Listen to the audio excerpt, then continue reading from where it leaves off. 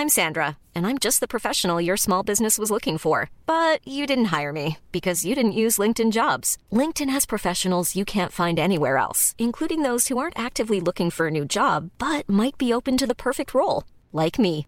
In a given month, over 70% of LinkedIn users don't visit other leading job sites. So if you're not looking on LinkedIn, you'll miss out on great candidates like Sandra. Start hiring professionals like a professional. Post your free job on linkedin.com/people today.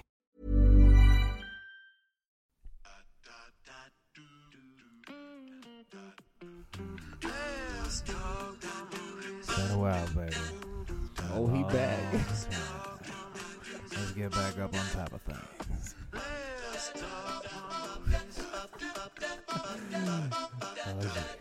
Put some gravy on that beard, baby. Rub yourself down.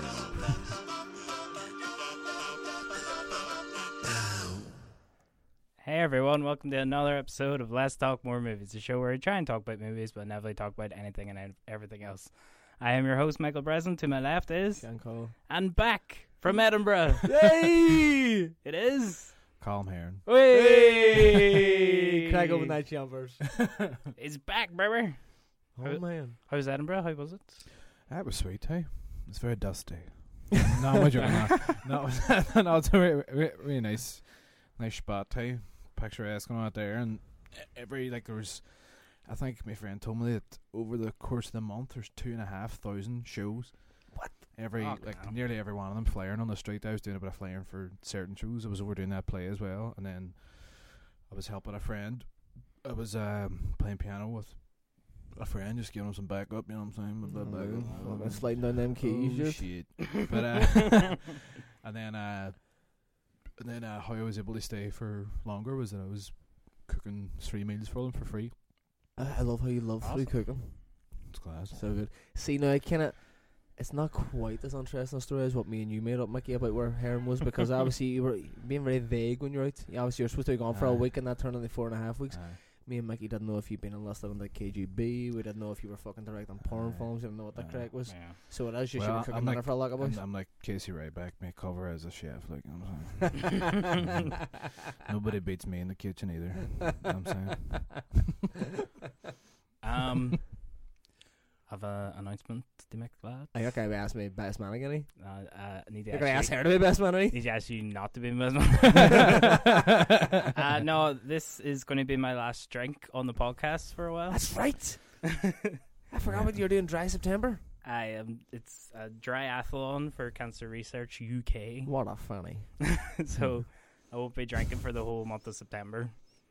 So if anybody wants to donate and make it worthwhile, that'd be awesome. Donate to keep this fucking podcast doing. We're not fucking doing it for 4 weeks. We have to drink for him in September. I know I might improve as a host if I'm not drinking. I see, me and Mickey, we've discussed this. Like, we don't know, will it make Mickey a better host or will it make him a worse host?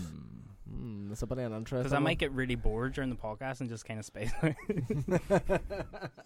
Because I'm not drinking. I do it every week and I'm still fucked. Like, you know, just get a wee bag of skunk in you before you start. Like, I see, as I was thinking, if I just take more drugs, then that'll kind of even it out. That's just like, give up drink for September, become a heroin addict. Yeah. Why trust one vice and not the other? You know what I'm saying? Exactly. But yeah, if any of the listeners would like to support my cause of not drinking for September, you can go to justgiving.com/less drinking, more giving. Very nice. Made that up myself. You make it up. Final tally, 3 pence. A fiver so far. Do you say it's a $5 minimum? No. You can give whatever you want. You can't. That's not about $5 minimum. You're getting at least fucking 20 pence off me. Hey, you can give 20p. It's grand. Happy days. That's how you're getting. I'm glad we discussed this. Okay, so since it is my last time drinking on the podcast for a while, I want to get annihilated tonight. No, so I thought I would do something a bit special. Oh, do we have a danger bottle? Oh, well. That's what he's getting me. It's time for Danger Bottle. Jesus Christ. It's about intense, isn't it? It's fucking so intense. I swear that sounds like the fucking voice from Resident Evil games 9 years ago. Resident Evil. That is fucking horrifying. Scruff told me that he made a new jingle. Yeah, that's. I don't know if I like it or I not. know it's a bit intense, isn't It's it? weird as well because the first Aye. podcast we done, we were sitting in the dark. I'm Yeah. fucking shit. I'm Aye. feeling like zombies are going to bust through the fucking tent. How or does something. play it again? How does play it again? Go and guess an hour listen to that. That's about fucked up. Okay. It's loading.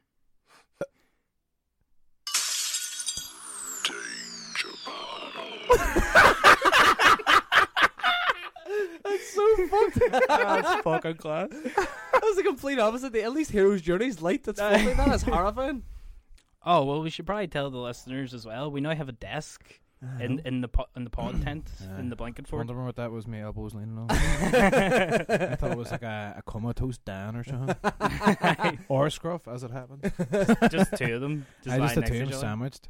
I feel a wee bit. I feel like I'm on Fraser or something like that there now. Like we've got our own wee fucking show going on. Well, We should to do a be- radio play. to be a bit more professional, check that top drawer right beside you there, Shotgun. Oh, full of surprises. Like you're not drinking from all the Mr. Penknife. What's on here? Oh fucking hell! What's this? What the fuck? What is this? Oh my goodness! What a fucking return to form. The danger bottle this week is a very humble bottle of Goldslager. Oh, I love this. You've This tested is what I me used in to the fucking drink when I was past. like 16. Yeah. Is There should be some shot glasses in there as Oh well. fucking hell! Are you serious? There is shot glasses. Disposable shot This glasses. is incredible. Oh, fucking eat that glass Let's now, right? do Fuck it, that. let's go fucking mad. Here, take a shot glass. Dankeschön. Here. Is this like a celebration for you not drinking? This is definitely Goldslager's definitely over a fiver, Mickey. I know. I'll let you off. I'll let you off this time. You've broke the Aye. ancient laws of combat when it comes to It was danger bottle. It was But 7 pounds on. well, that's not so bad. Aye. Right, bottle of Goldslager. Do you mind the rumours used to go about years ago too? The bits of gold and say Goldslager for our American listeners, Gold Slick. But the bits of gold and say Oh, Goldslager. is that what it's called? Gold Slick? That's what they're chatting about in Superbad and stuff Aye, like but that. There. is that not made up? Gold Slick vodka? They just made that up. I in was assuming that's Superbad? what it's called in the States. Gold Slick. No, is because that's Goldslager. not vodka. Like, it's a cinnamon It's like liqueur, a- I believe. Isn't that aniseed? Yeah, Oh, it's cinnamony, is it? cinnamon. See, now, there used to be a rumour going about, sorry, I'm just pouring these shots here for the no, apparently it tore the lining of your stomach to get you more erect, which is of course bollocks, but let's Well, you believe never that know. myth for the night. Right here. And if you drink enough of it, you do a solid gold poo. And Donald Trump's solid gold toilet. Man, I've got rich off Goldslager. solid gold gaff. Right, we got Okay. our shots poured. Yeah. Chin chin Cheers. to your future wedding, the Heron's return, and the Not drinking for not a month. drinking for a month in general. Chin chin, boys. Hey. Hey. Oh, it's just as nice as always. Text me back. Text me It's like back. atomic fireballs, isn't it? Aye, Aye. Mm. Cinnamon. Cinnamon bun cheese. I've completely lost me. Oh, there it is. Okay. What have we watched this week, folks? Come here. Well, I'll say very quickly. I watched Touch of Evil last night, but we've Oh. already talked about that. I watched Once, both of which the night before I watched Once with my dad. Loved Once, hated Touch of Evil. You hate Touch of Evil? No, I like it. He hates it. Your dad hates Touch of Aye, Evil. By I don't John. like it. By John. He just said. He said it feels like a very amateur production. As compared to Once.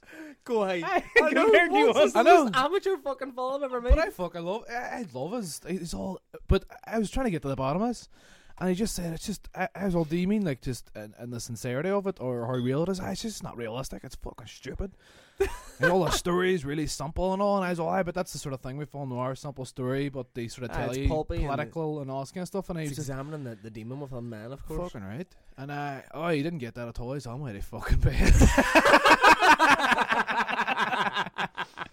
Although in all fairness, there is a line at the start of Touch Evil, and it's one of the most balls lines I've ever heard in my life. It's so naff and it's so dead. I just wanted to hear you breathe that one. No, it's Charlton No. Heston, and it's before the fucking the bomb goes off in the back of the car. And she's all, do you know we haven't been back to the hotel in a while? And he's all, do you know I haven't kissed you in an hour? Aye. It's so bad. Me- Even the delivery's pish. Me and my friend used to do this Charlton Heston impression, and it's just a noise. You can't really see the face because you need to see the teeth as well, the big gnashers coming out at you. But it's just a noise that is the impression of Charlton Heston. It's just. You just see him just standing on top of a big biblical thing, fucking whatever, and he's just all. Charlton Heston's always kind of it's always been weird with Charlton Heston, right? Because any Chuck Heston film that I've seen, he's the only fucking. Chuck Heston, baby. He's the only actor that I've seen that he can be unbelievably good. Like, I mean, the spoof on Wayne's World where they have to get on the better actor and they use Charlton Heston as the template for the better actor. He can be obviously unbelievably good and, probably, maybe sort of rightfully. Classicist, like, isn't he? Aye. Probably sort of rightfully known for being one of, like, the best actors of the Hollywood heyday and stuff like that. But then I've seen some Charlton Heston films and he has balls. I mean, even there's elements of Planet of the Apes. Now maybe, and I don't think it's just the writing. Even though Planet of the Apes is a stone cold classic, there's just parts where he's just really fucking bad at it. He looks like an actor who's just out of fucking finishing school, like, you know what I mean? But a forgotten feature of Let's Talk More Movies: film reviews by Heron's Day. Oh, right. Fucking loved once. Absolutely thought it was lethal, like.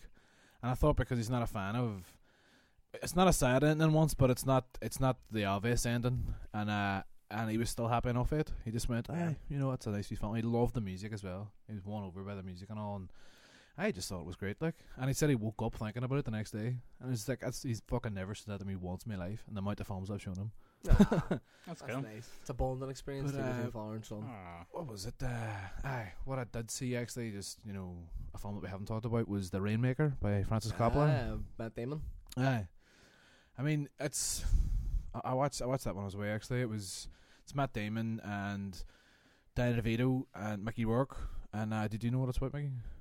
No. No, well, Matt Damon he's just pretty much straight out of law school. John Voight's on it as well. Straight out of law school. Straight out of law school. Goddamn, some blue flamer quanticle cat. No, I'm joking, but straight out of law school, and he kind of gets put on at the deep end by this slightly shady lawyer played by Mickey Rourke, and he gets sort of partnered with Danny DeVito. They take on these sort of high risk insurance cases. I'm just thinking about it now. They really should have named that film Straight Out of Law School. So much better. What do you give it that age, Well, The Rainmaker was like going to make it rain money. That's what it comes from. Oh, really? Aye. It's going to be raining money on this thing and all the other. But and it's sort of, it has all these really nice production elements, the way like Clint Eastwood's crime films would have and all. And they really, one thing about Clint Eastwood, I mean, I know it's not Clint Eastwood directed it, but he really picks his locations really, really well, and the houses he uses, and just how they're worn, and what's they just look loved in, and they just look like they have character. And Coppola's no different. Like he was one thing I was just watching it, just admiring the set design.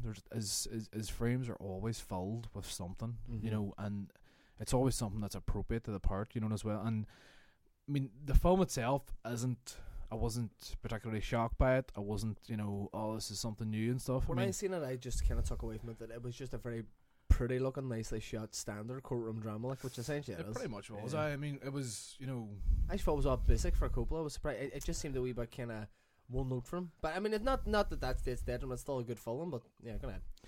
No, but it was. I mean, but not. You're exactly right. That it's just. It's a very well produced, well made piece of work. But I mean, there's not much else you could have really done with it. None really stands out about it. Not really, no. I mean, there's a couple of shots that kind of strike me and stuff. I mean, there's a shot at the end with a voiceover with Matt Damon where Danny DeVito walks down the steps in this firm that they had, and you sort of see him looking out the door from each side and then leaving, and you kind of really didn't see him do that the rest of the film, or you didn't see that side of him as much, and it was a nice shot. It was like a kind of Roger Deakins looking shot, kind of like a colour version of the shot, and The Man Who Wasn't There was really similar to that, like the sort of long wide hall, kind of Kubrickish sort of, but it was down a flight of stairs. But not other than that, it was just a really well produced, really good sets, great cast, but ultimately just it was an easy kind of watch. It was exactly what I wanted. It was an easy watch. I want to talk about one. Can I talk about one more film just that I watched? No. Well, I was running time. I was watching Rainmaker. To be honest, I did fall asleep the first time, and then I watched the second hour the day after, and then I watched all of Primal Fear then. But I was just in a courtroom kind of mood, and watched that, and then I watched Capote as well. But Primal Fear actually I really, really enjoyed because. I mean, you don't see that many films of Richard Gere. They never really jump out at you. But Primal Fear was always, one that I wanted to watch because Edward Norton was always talked about really highly in that film. Well, I mean, that's his first one, isn't it? It's his first ever performance, and it is fucking astounding. So one thing I actually really liked about Primal Fear was because I'm a big Laura Linney fan, and she's one actor that there's a theory out there that we screenwriters and stuff where they say that a lot of female parts are like they're always the second patsy to the male part.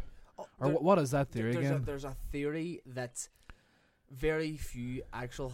Fuck, I can't remember. If you can Google, it'll be absolute class. But there's a theory that very few Hollywood films actually have any sort of female character that doesn't just act as a satellite to the male character. It's sort of, it essentially, needs the man. Exactly. It's very, very tough to find a female character in any sort of big production film that has any discussion outside of talking about the man or their love or their relationship with the man. There's like a they're test sort of for anchored it, by the yeah, man. I can't remember what the test is called. Though. Is it Hectville or something like that? There's a test IMDb, for it. sorry, Google it anyway and you'll be able to find it immediately. I think especially in this film, her character really does really well in this. Is and I don't know, I mean, I kind of feel like that it was going a certain way, and I would like to think that she made it happen the other way. Because there's always suggestions that her and Richard Gere are going to get it together. This isn't really, it's not wrecking a big part of the thing at all, but she's pretty much his equal in it, and she's as good a lawyer just from the other side and stuff, and she's fighting the same, she has the same kind of troubles to overcome. But then there's a bit at the very end, he thought, oh, they might get it together, and it's her that just goes, no. You know, and it's just, and I'm just sitting there going, fucking right. You know, I was really fucking happy that they didn't go for that fucking thing. Standard tagged on. Aye, and it's just like, ending. the fucking case is over now. We can sort of, have our way with each other. It's more like just fucking, and I just thought that was just, it was completely anti that theory of, the satellite of the man. It was like she was a fucking proper stand-up independent character. person. Aye. Fair play there, fucking shutting big gear stuff down. No sweat there. Okay, it's called the Bechdel. That's right. Hang on, what is it? Aye, the Bechdel test. The Bechdel test. And there's 3 things.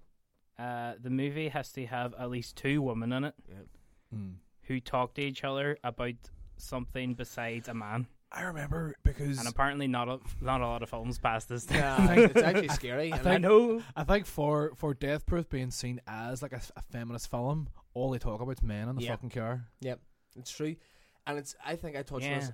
I think I touched this a couple of weeks back about how there is a massive, a massive dearth, a massive lack of good female roles in Hollywood. And it's been a thing that's been discussed for so many years. In the last year, specifically last year, I think there's been a lot more like. Even at that, I mean, like, you would no, but I would like to think it's going to fucking move up more, like, but, in the last year and a half, I think there's been a definite fucking, there's been more, like. Aye, but I mean, like, you would assume, because obviously it's 50-50 with actors and actresses and stuff like that it should be kind of half and half, and it's still not the case. Even though, I mean, like, and it's an awful thing to say that even we females getting more half decent parts, it's like, oh well, they're getting a couple more now. It shouldn't be that way. No, it shouldn't be seen as like I'm not saying it would, but I mean, I'm saying, by the change in the tides, it's definitely getting better. I would like to think so, worse, obviously, like, because I mean, Jesus Christ, they have a voice as well, and there's so many more interesting stories you can do with women that you can't actually do with a male character. What I watched this week was the Lethal Weapon quadrilogy. Yeah, I know. What a week you've had. What a treat. What a treat. Watching all the Lethal Weapons, I realised I think only seen the even numbered ones. I know, I love this, right? Like, nobody hears Mickey takes me on Monday night and he was all, I'm about to watch, the 4 Lethal Weapons again, and I was all, lethal, happy days, good stuff, get on it. And then he texts me halfway through Lethal Weapon 1, or the original Lethal Weapon, he was all, you know what, I don't actually think I've seen the first Lethal Weapon before, because he couldn't remember fucking anything. What did you reckon? Oh, it's fucking sweet. It's fucking unreal, isn't it? Was it the director's cut? Yeah, the director's cut. Aye. Richard Donner knows where it's at when it comes to putting the body flick, like, Fucking right, hey. Who's that crack? Joel Silver knows that fucking crack too. Yeah, producer, like, But I watched the second one then, and I remembered all that, so Dev's seen that. The third one, the only bit I remembered in that era where they're showing off the bullets, the cop killers. I mind that scene where Murtaugh, as they take off his bulletproof vest and all. And tell us this, is the second one where fucking Danny Glover's got that bomb down his bog? That's the one. That's the only scene I remember from that film. Well, but in all fairness, probably is the most famous scene, like, but still, can't remember fucking nothing about the story. It's the South Africans like diplomatic immunity. Oh fuck, aye. Topical at the time. I think they do kind of descend in quality, but I think the first two are definitely fairly consistent with each other. Yeah, that's what I still really like the third one as well, even though it is a slight bit down. But then happier. Four is there's some kind of good action stuff in there as well, like, but it's not a great story. Yeah. Like, it's, do you know what needs to happen? Because they have been writing 5. Have they? They have. Sure, 5 and 6 been made, right, on me. It's always sunny. Yeah. So good. But I think the story, the treatment, is that Roger's son's become a cop. Oh Jesus! But I think the idea they have now, they're away in like a Riggs' son fashion has trip become or a cop. something. Have they learned nothing from Die Hard 4? Like, do not introduce the sons in the lineage thing. But they're away Or in 5, some sorry. fashion trip or something like us here. It just sounds fucking really daft. Yeah. And, Yeah.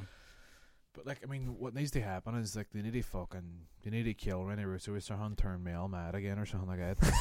See, that's what I was going to say. That's why the first one is my favorite. That Mel Gibson does have the whole mental kind of suicidal thing going on. In all Like fairness, all I have to do is just that's a real badge. I'm a real cop. That's a real fucking gun. All that shit. turn Mel Gibson mental. I'll just introduce any sort of gay character, and I'll go fucking bananas. Another thing, you know what I was saying about, I was talking to you about how Tom Cruise doesn't really do proper origin stories. You meet the character when they're like a fair amount into their life. I don't think Tom Cruise ever has done a proper origin story. I think it's more because Tom Cruise it's weird about Tom Cruise. He's got such an aura that he's kind of just Tom Cruise, but in different scenarios, you know what I mean? But the thing is, with Mel Gibson, in most of his films, his wife is either died or is about to die. Lethal Weapon, Braveheart, The Patriot, fucking the list goes on, like, it really does. Did he have a wife in Maverick? Would you stop bringing up Maverick? Crowbar and Maverick? Hey, that's Richard Donner as well. Have you seen the fucking Raj cameo on Maverick? Aye. Aye, fucking right. It's so I weird. think there's even like a wee kind of there's like a wee A wee refrain? a wee half second of the Lethal Weapon fucking thing in it. What is the Lethal Weapon theme again? I can't even mind. Go on, do it for me. Do do do do do do do do. Your fist is sheer ecstasy. I fucking love it, hey. But yeah, it's a solid quadrilogy. What I watched this week, watched Young Frankenstein. Absolute classic, like, you know what I mean?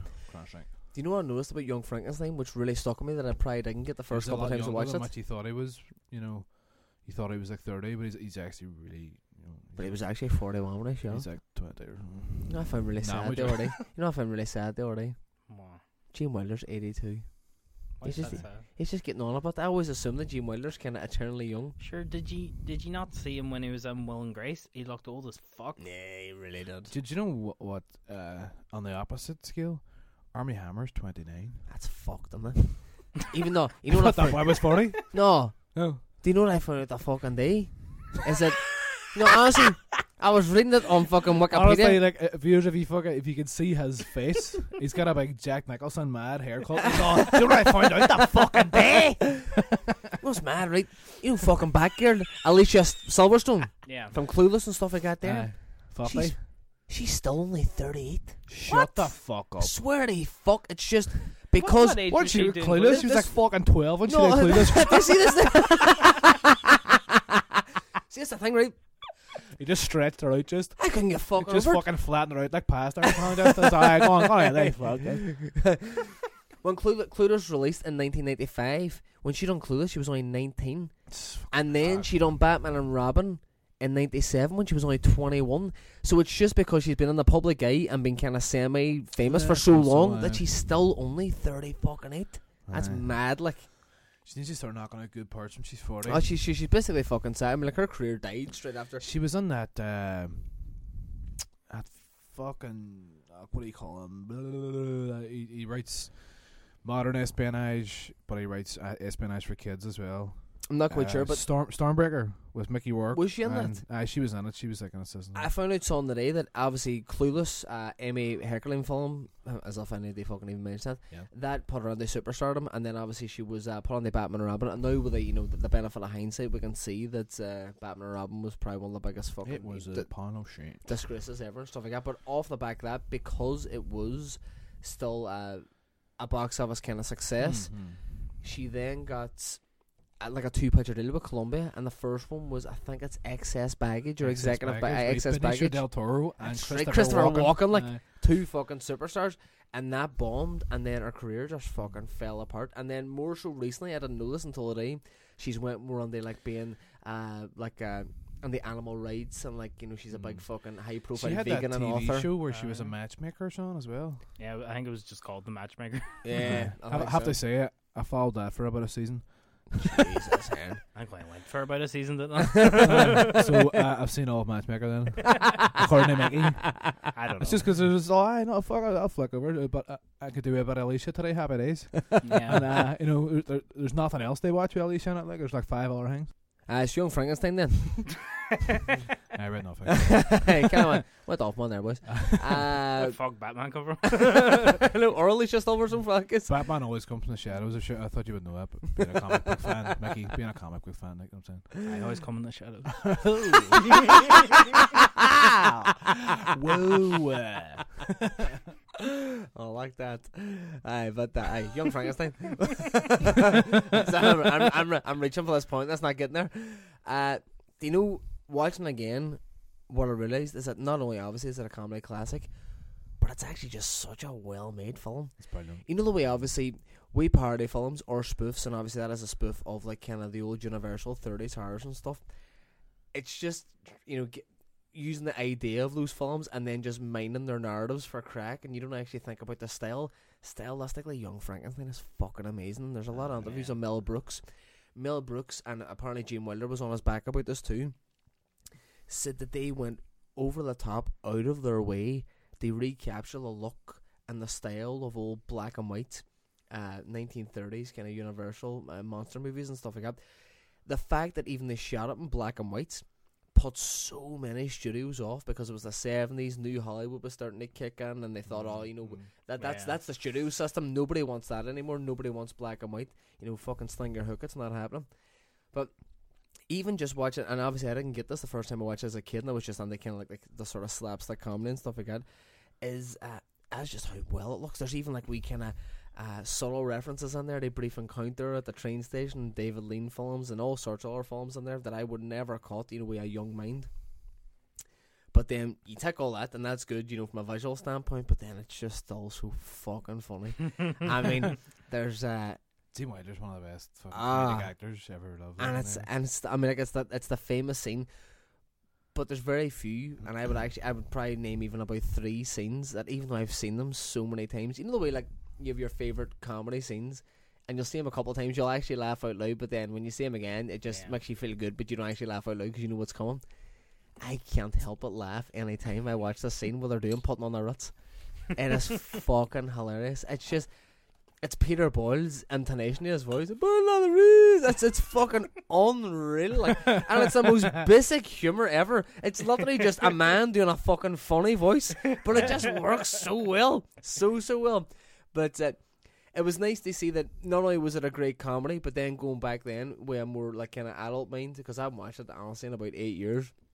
It was just so much more impressive then. And then just as a wee final fun fact, Mel Brooks, as the director of the film, for authenticity and making it look like a 1930s monster movie and, you know, a proper homage, he rented all the original equipment from Dr. Frankenstein's lab from the actual James Whale Frankenstein, and apparently it cost them a fucking fortune.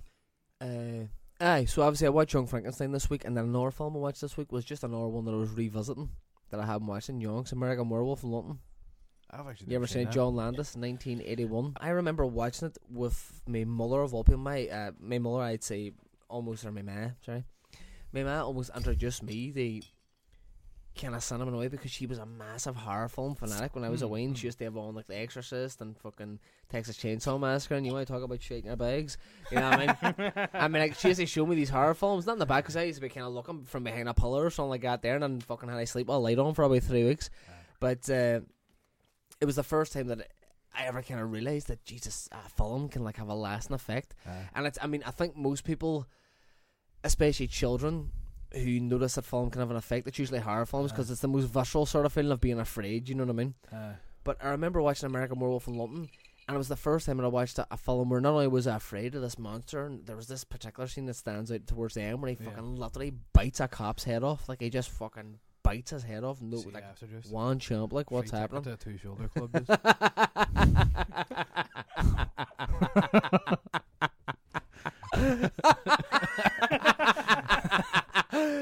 This episode's title. Free ticket to a two-shoulder club. But he bites a head off his cop anyway. And that made me fucking shit. Man, I was like, Jesus, because it really comes in. He busts his head through this fucking pair of shutters. Just but he does. It's towards the end. He busts his head. He just does a Roy Barry on him. Just a dog out. They fuck. Don't care if you have security. You're stuck in your head. But anyway, sticks head through, champs your man down. And I was like, oh, what the fuck? It's like an 8-year-old or something. I was on Channel 5. I think it was just after Channel 5. It, started because he used to show horror films on like Thursday and Friday nights and blah, blah, blah. So, from seeing this, I was always kind of desensitized to horror films, but watching American Werewolf was the first time, maybe it's because I was a bit older, that I could actually recognize other things like atmosphere and the thing that they were trying to get through. I love that whole atmosphere around like the slaughtered lamb and the moors and stuff like that, and 2 fish an hour, 2 American tourists going to this place they don't know nothing about, and then because the film literally dives on that straight away, you really don't know what's happening, and you don't know why all the people or the pigeons in the bar at the start are being so fucking weird with the 2 American tourists, but it's because they know the secret of like the wolfmen and stuff like that, bitten about the moors, etc., etc. Cool. So I've always loved that, but they cut it down obviously if nobody's ever seen American Werewolf in London. I did notice glaring errors watching it now as an older gentleman. It's really fucking naff. And like some it's so 80s. Some it like there's a sex scene where he's piping this fucking nurse who was treating him. Nah, but like I mean he's I swear to fuck, and it's got the fucking ridiculous stereotype of any 80s film that the sex scene goes on for far too long.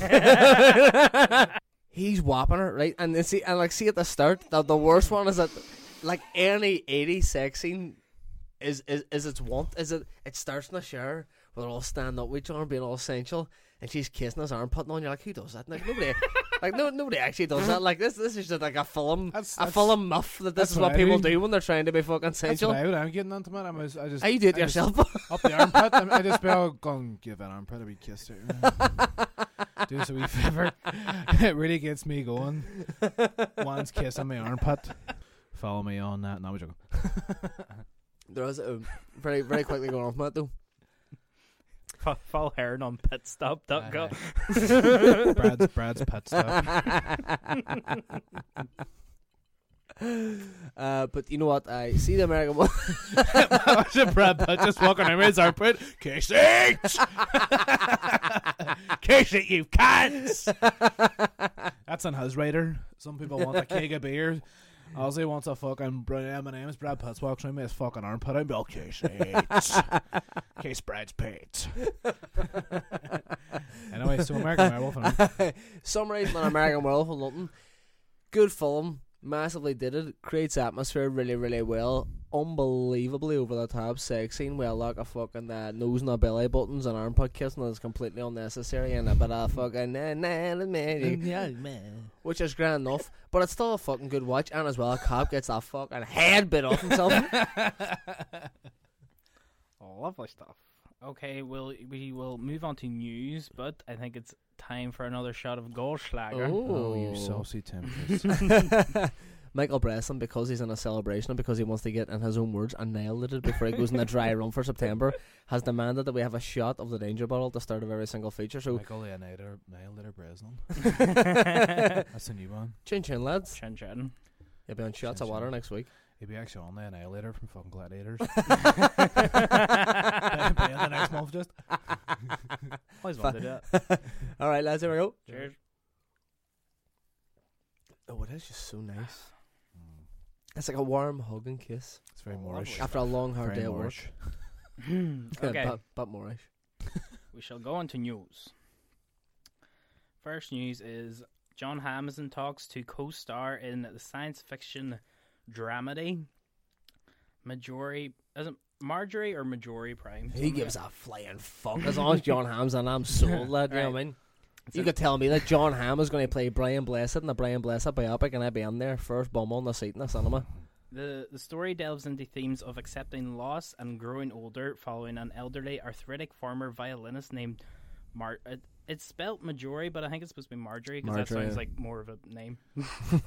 But staring headlong into the decline of old age as her memories begin to fail her, availing herself of a service that provides holographic recreations of deceased loved ones as their survivors would like them remembered. Marjorie spends her time with her daughter and son and her daughter and son-in-law, and with an imperfect copy of her deceased husband Walter, as he looked in the 30s and 40s. Sounds like a bit of a straightforward narrative to me. Like, John Hamm is in talks to play Walter, by the way, the deceased husband. just have him play every character, why not? It sounds mad enough as it is. Like, I think it could work. I think it sounds like a really fucking interesting story, though. Like, it kind of reminds me of that Black Mirror episode with the girl brings her boyfriend back. Who is Donald Gleeson? It is Donald Gleeson. No, he is about to Fucking right on. go on the superstardom with Star Wars. Not that he's not already fucking big up there, anyway. Space Wars. Fucking Gleason with his big fucking Space Wars head on him. But I just put this in because obviously, Shane, you have an undying love for John Hamm, and I think it sounds like a pretty sweet fucking story. It sounds pretty sweet.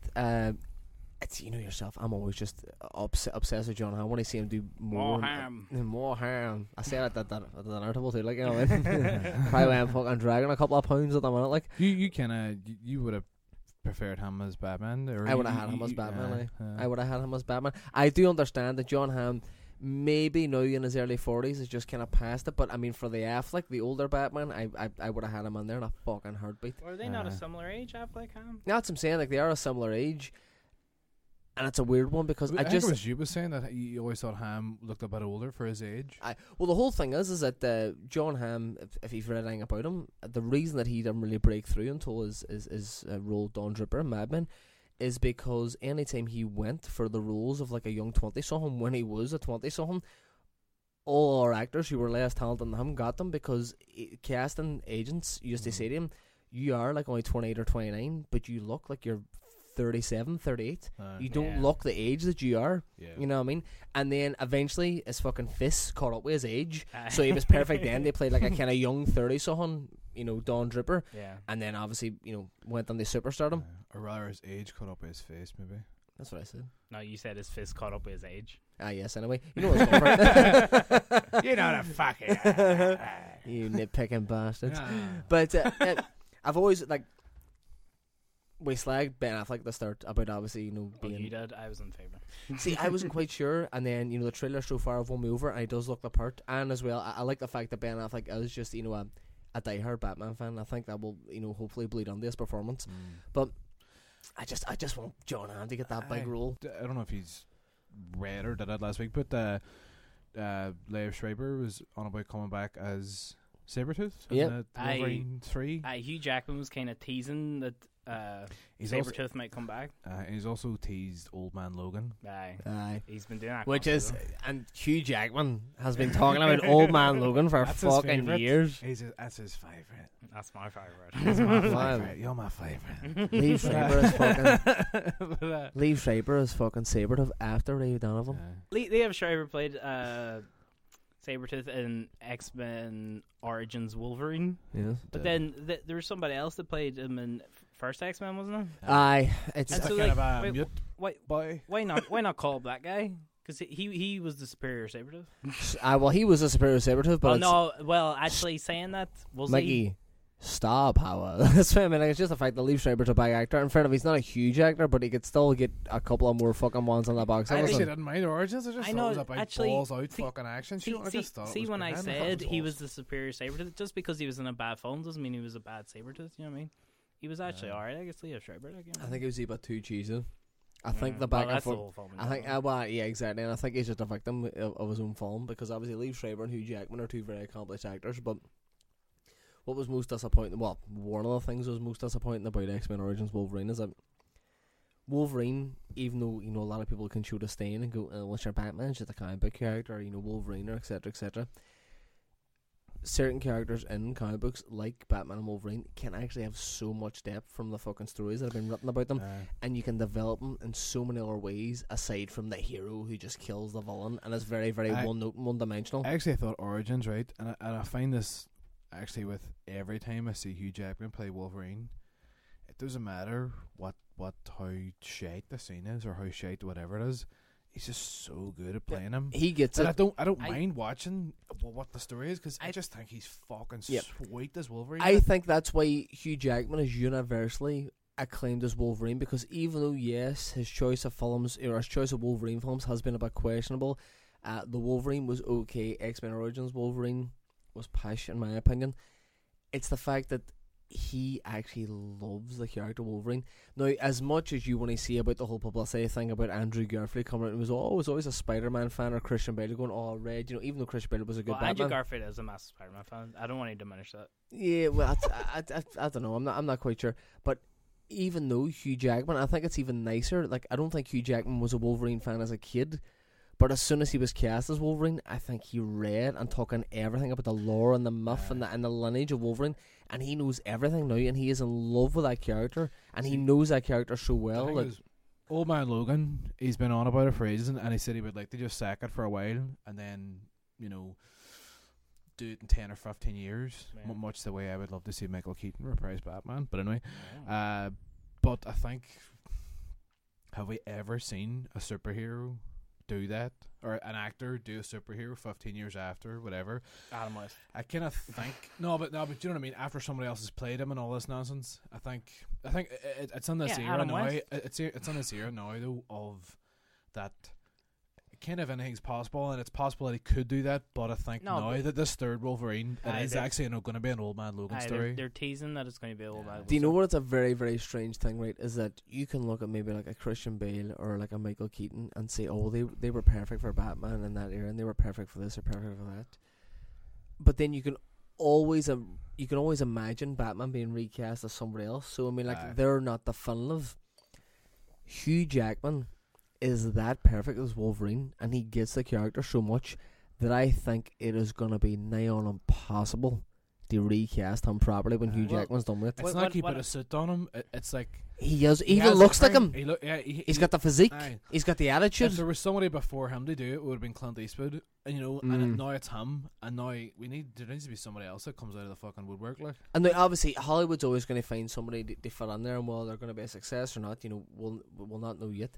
But I think it is going to be a very tough job, because I mean, for me, like we were discussing before, Hugh Jackman would happily play Wolverine until he's on his fucking deathbed. Like, you know what I mean? No, but I think it's his decision. It's his decision to make this next one, this last one. Somebody. But what I was going to say about Hugh Jackman playing Wolverine, I think as the films have progressed, he's just gotten better and better as Wolverine. I think the Wolverine is the best Wolverine he's ever been. Yeah, me too. Actually, nah, X-Men 2.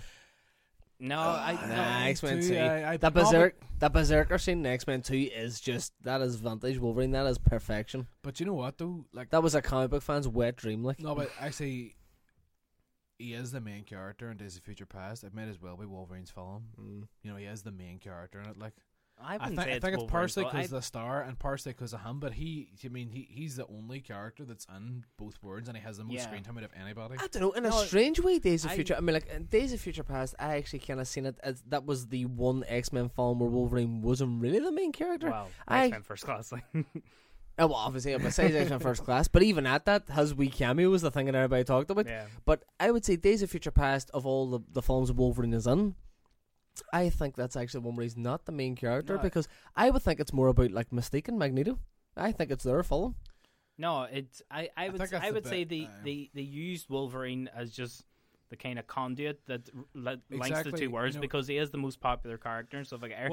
But if you're talking about whose film it is, Mystique is the kind of in my head she's the main character, really. Yeah, but she's kind of like the MacGuffin. She's like she's the kind of key player in it. Like it's whatever happens with her is what happens the overall story. But then I would say Professor X. I think like that scene between James McAvoy and Patrick Stewart, and it's about his journey trying to kind of crawl himself back from what happened in First Class and what's happened to him, and like taking back his powers and all. I would say it's more his film. Can I say two things very, very quickly as well? Just quickly on what he was saying about, because it's closely related to what he was saying, is it probably is more Mystique's film, but what I'm thinking is just standard film formula. You know, you have that character who's essentially the audience walking into this thing, you know, and that essentially is the main character. You experience what he experiences, and so for that reason I think Wolverine sort of is the main, because he's going into this world of, like, you know, we actually know a bit more because we've seen First Class, but you're actually living it through him a wee bit more than you are any other character. It's kind of like a Mad Max kind of thing. Like he's the audience's eyes. Yeah, you know what I mean. Yeah. So for that reason, that's why I thought it. But anyway, sorry, what were you saying? The only thing I was going to say is that it's weird because you would technically say, like we were discussing before, that Mystique is near enough probably the main character of that film.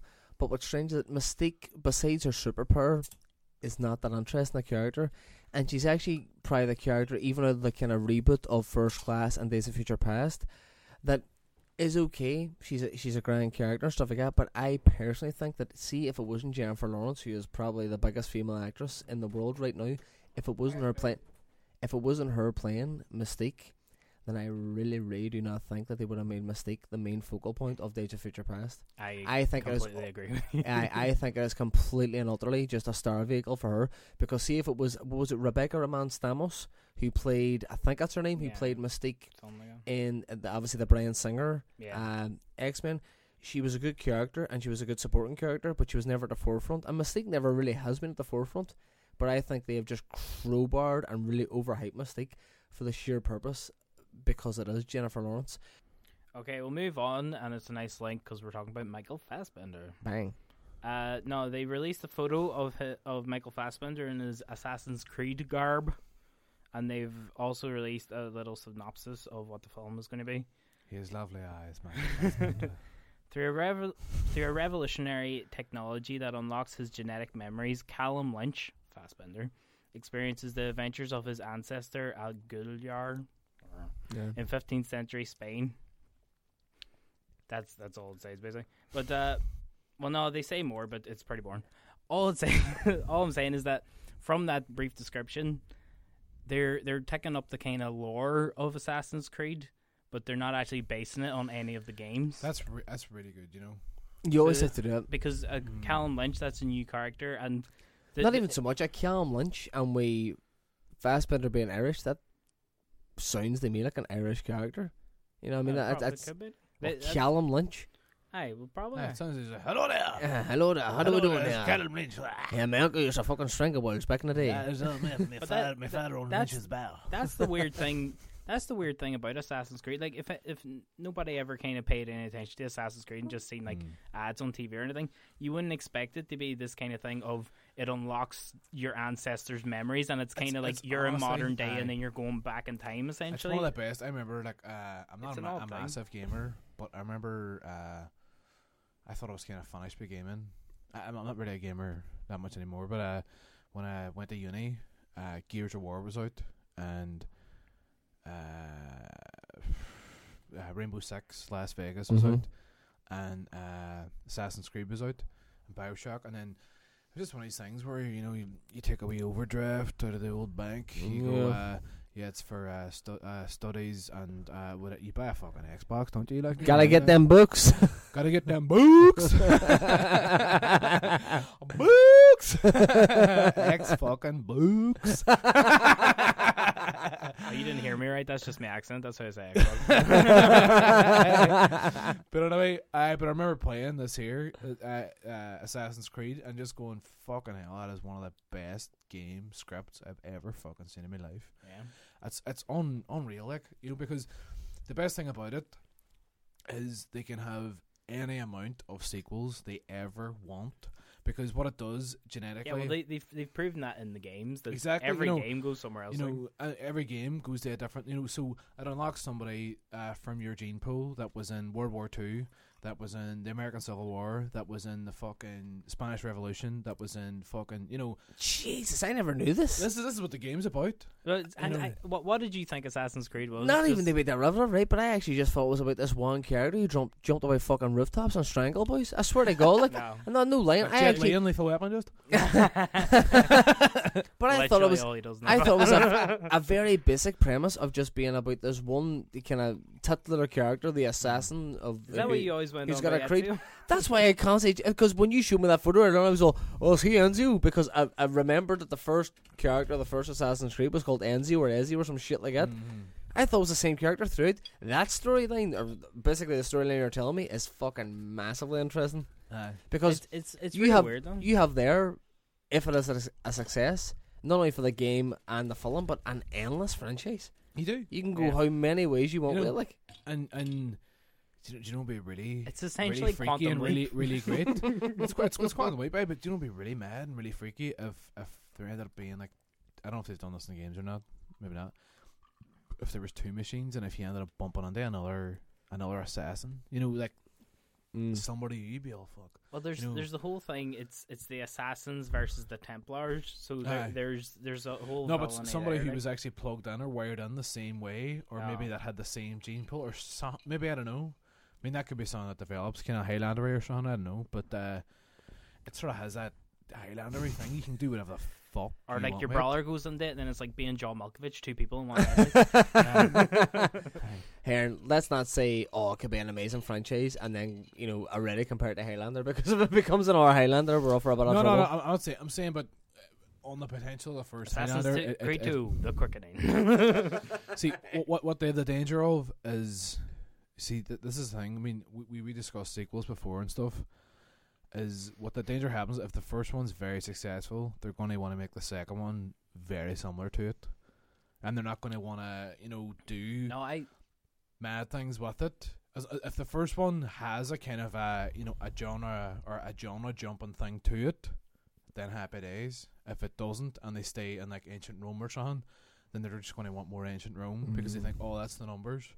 Maybe. But so no, it I needs think they have that time, or it needs to jump back the way the game does, because the game constantly jumps to the future, and the boy's in this machine, and you're constantly wondering, is he an assassin in modern times, or is he? Because at the start of the game, it sort of explained that this guy just works a fucking normal job, like in '95, and he doesn't know that his ancestry is fucking full of assassins. Working on Pizza Hut, just. I pretty much that kind of idea, and he doesn't really know why he was taken in.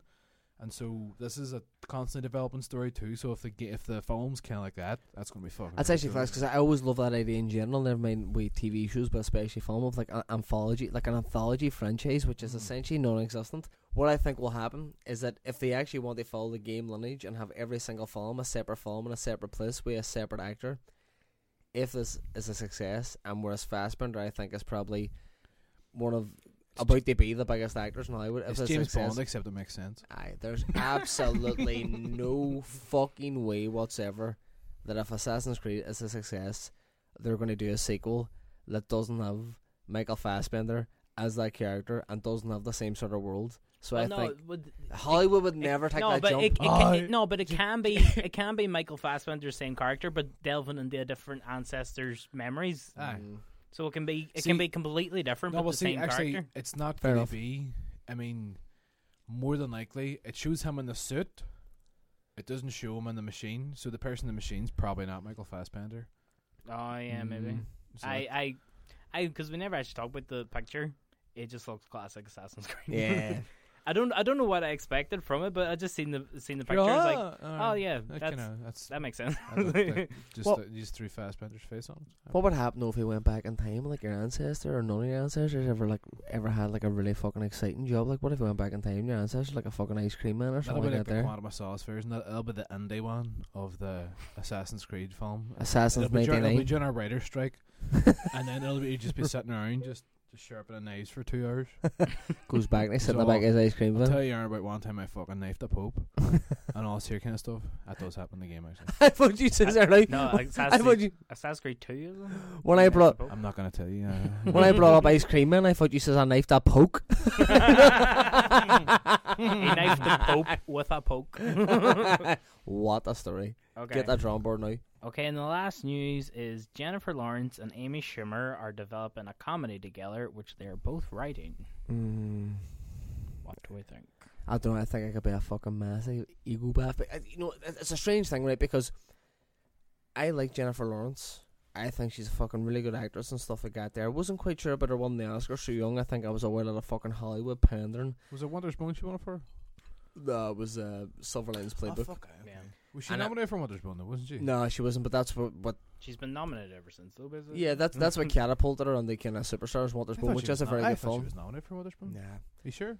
Amy don't Schumer, I No? really, no, she wasn't. I really No. liked, well, maybe she was, I'm not quite sure, but thought I she was. I really liked Trainwreck. I think that Trainwreck, it's funny. I put it this way, it's like, Is it good? Because I Harvard over at there night. I was thinking about going to see it. You know. do you know what it's like? It's like you throw enough jokes at a wall and someone are going to stick because it's gag after gag after gag, and you have to kind of praise that too for a first time kind of screenwriter in a feature film and trying to throw so many gags in there, and you know maybe not being a wee bit conservative or thinking, oh, will that land? Will that not land? Fair play to Amy Schumer for doing that. Now, you know, a good few of them don't land, a lot of them do. It's just the fact that it's maybe 25 minutes. It's a wee bit too. It's But, 20. but, that, Just but running this? that's Judd Apatow. It's That's Judd not Apatow. Amy It's I Schumer. know it, and he never learns his lesson. Like his films are all about 20 minutes too long. it's a big time. Like I mean, like obviously, Jesus Christ. Like I think Superbad is the only one that escaped that. But even the No, he 40-year-old, didn't direct it. They didn't direct that. No, that was Todd something. Todd Phillips. Isn't Was it? Todd something. Todd Phillips. 40-year-old virgin. I'm sorry, like 40-year-old Was virgin. Todd Phillips the same director as Hangover? No, Todd yeah, Phillips I is think Hangover. I know. I think that's Superbad as well. Really? I'm not I'll quite look- sure I'll about look- that. No, I don't think he it's directed him, no. Superbad. Nah. I think it's Todd something. Anyway, continue. But anyway, yeah. All I was going to say, I think it might be Todd Smelter or something like that, if possible. But Schmelzer. I would have remembered that name. Yeah, the only thing I would say is that it's about 20-25 minutes too long, and then again, much like most Judd Apatow films, the ending is far too mushy and We sentimental. were completely wrong. Greg Mottola. Who the fuck is Greg Mottola? he There was directed a- Paul as well. Yeah, that's right. And Adventureland. Right, okay. And they not do a lot of episodes of Eastbound and Down too, or is that David Gordon Green? I always get them too mixed They up. were going green. Mm. He. But anyway, I think that the film's about 20-25 minutes too long. I think that the ending is ridiculously over sentimental, especially when Amy Schumer builds up her comedy for being really cynical and really modern, and then she just kind of fucking lets herself undermine that by having. I mean, like, and it's not even just a sentimental ending. It's like it's overly sentimental and overly kind of fucking I know. mushy. I've heard that about the film, that it's basically trying to kind of break the conventions of a romantic comedy, but then it just goes right back into it. Then I wouldn't even say it so much goes back on it. It actually goes so far on it that it's almost like it's cringy to watch. And you know the way you see, we've all seen so many kind of over the top endings, the romantic comedies, and like, you know, the two leads kiss at the end, or like maybe they get married or something like that. And you've seen it, and you kind of cringe Like about. Mickey at the end of the podcast. every but week. But at the end of this one, it's Every like goddamn week. they're rolling about it. They're rolling about this basketball court, and they're fucking going each other, and there's all these cheerleaders like jumping around them and cheering for them and all, and it's really too much.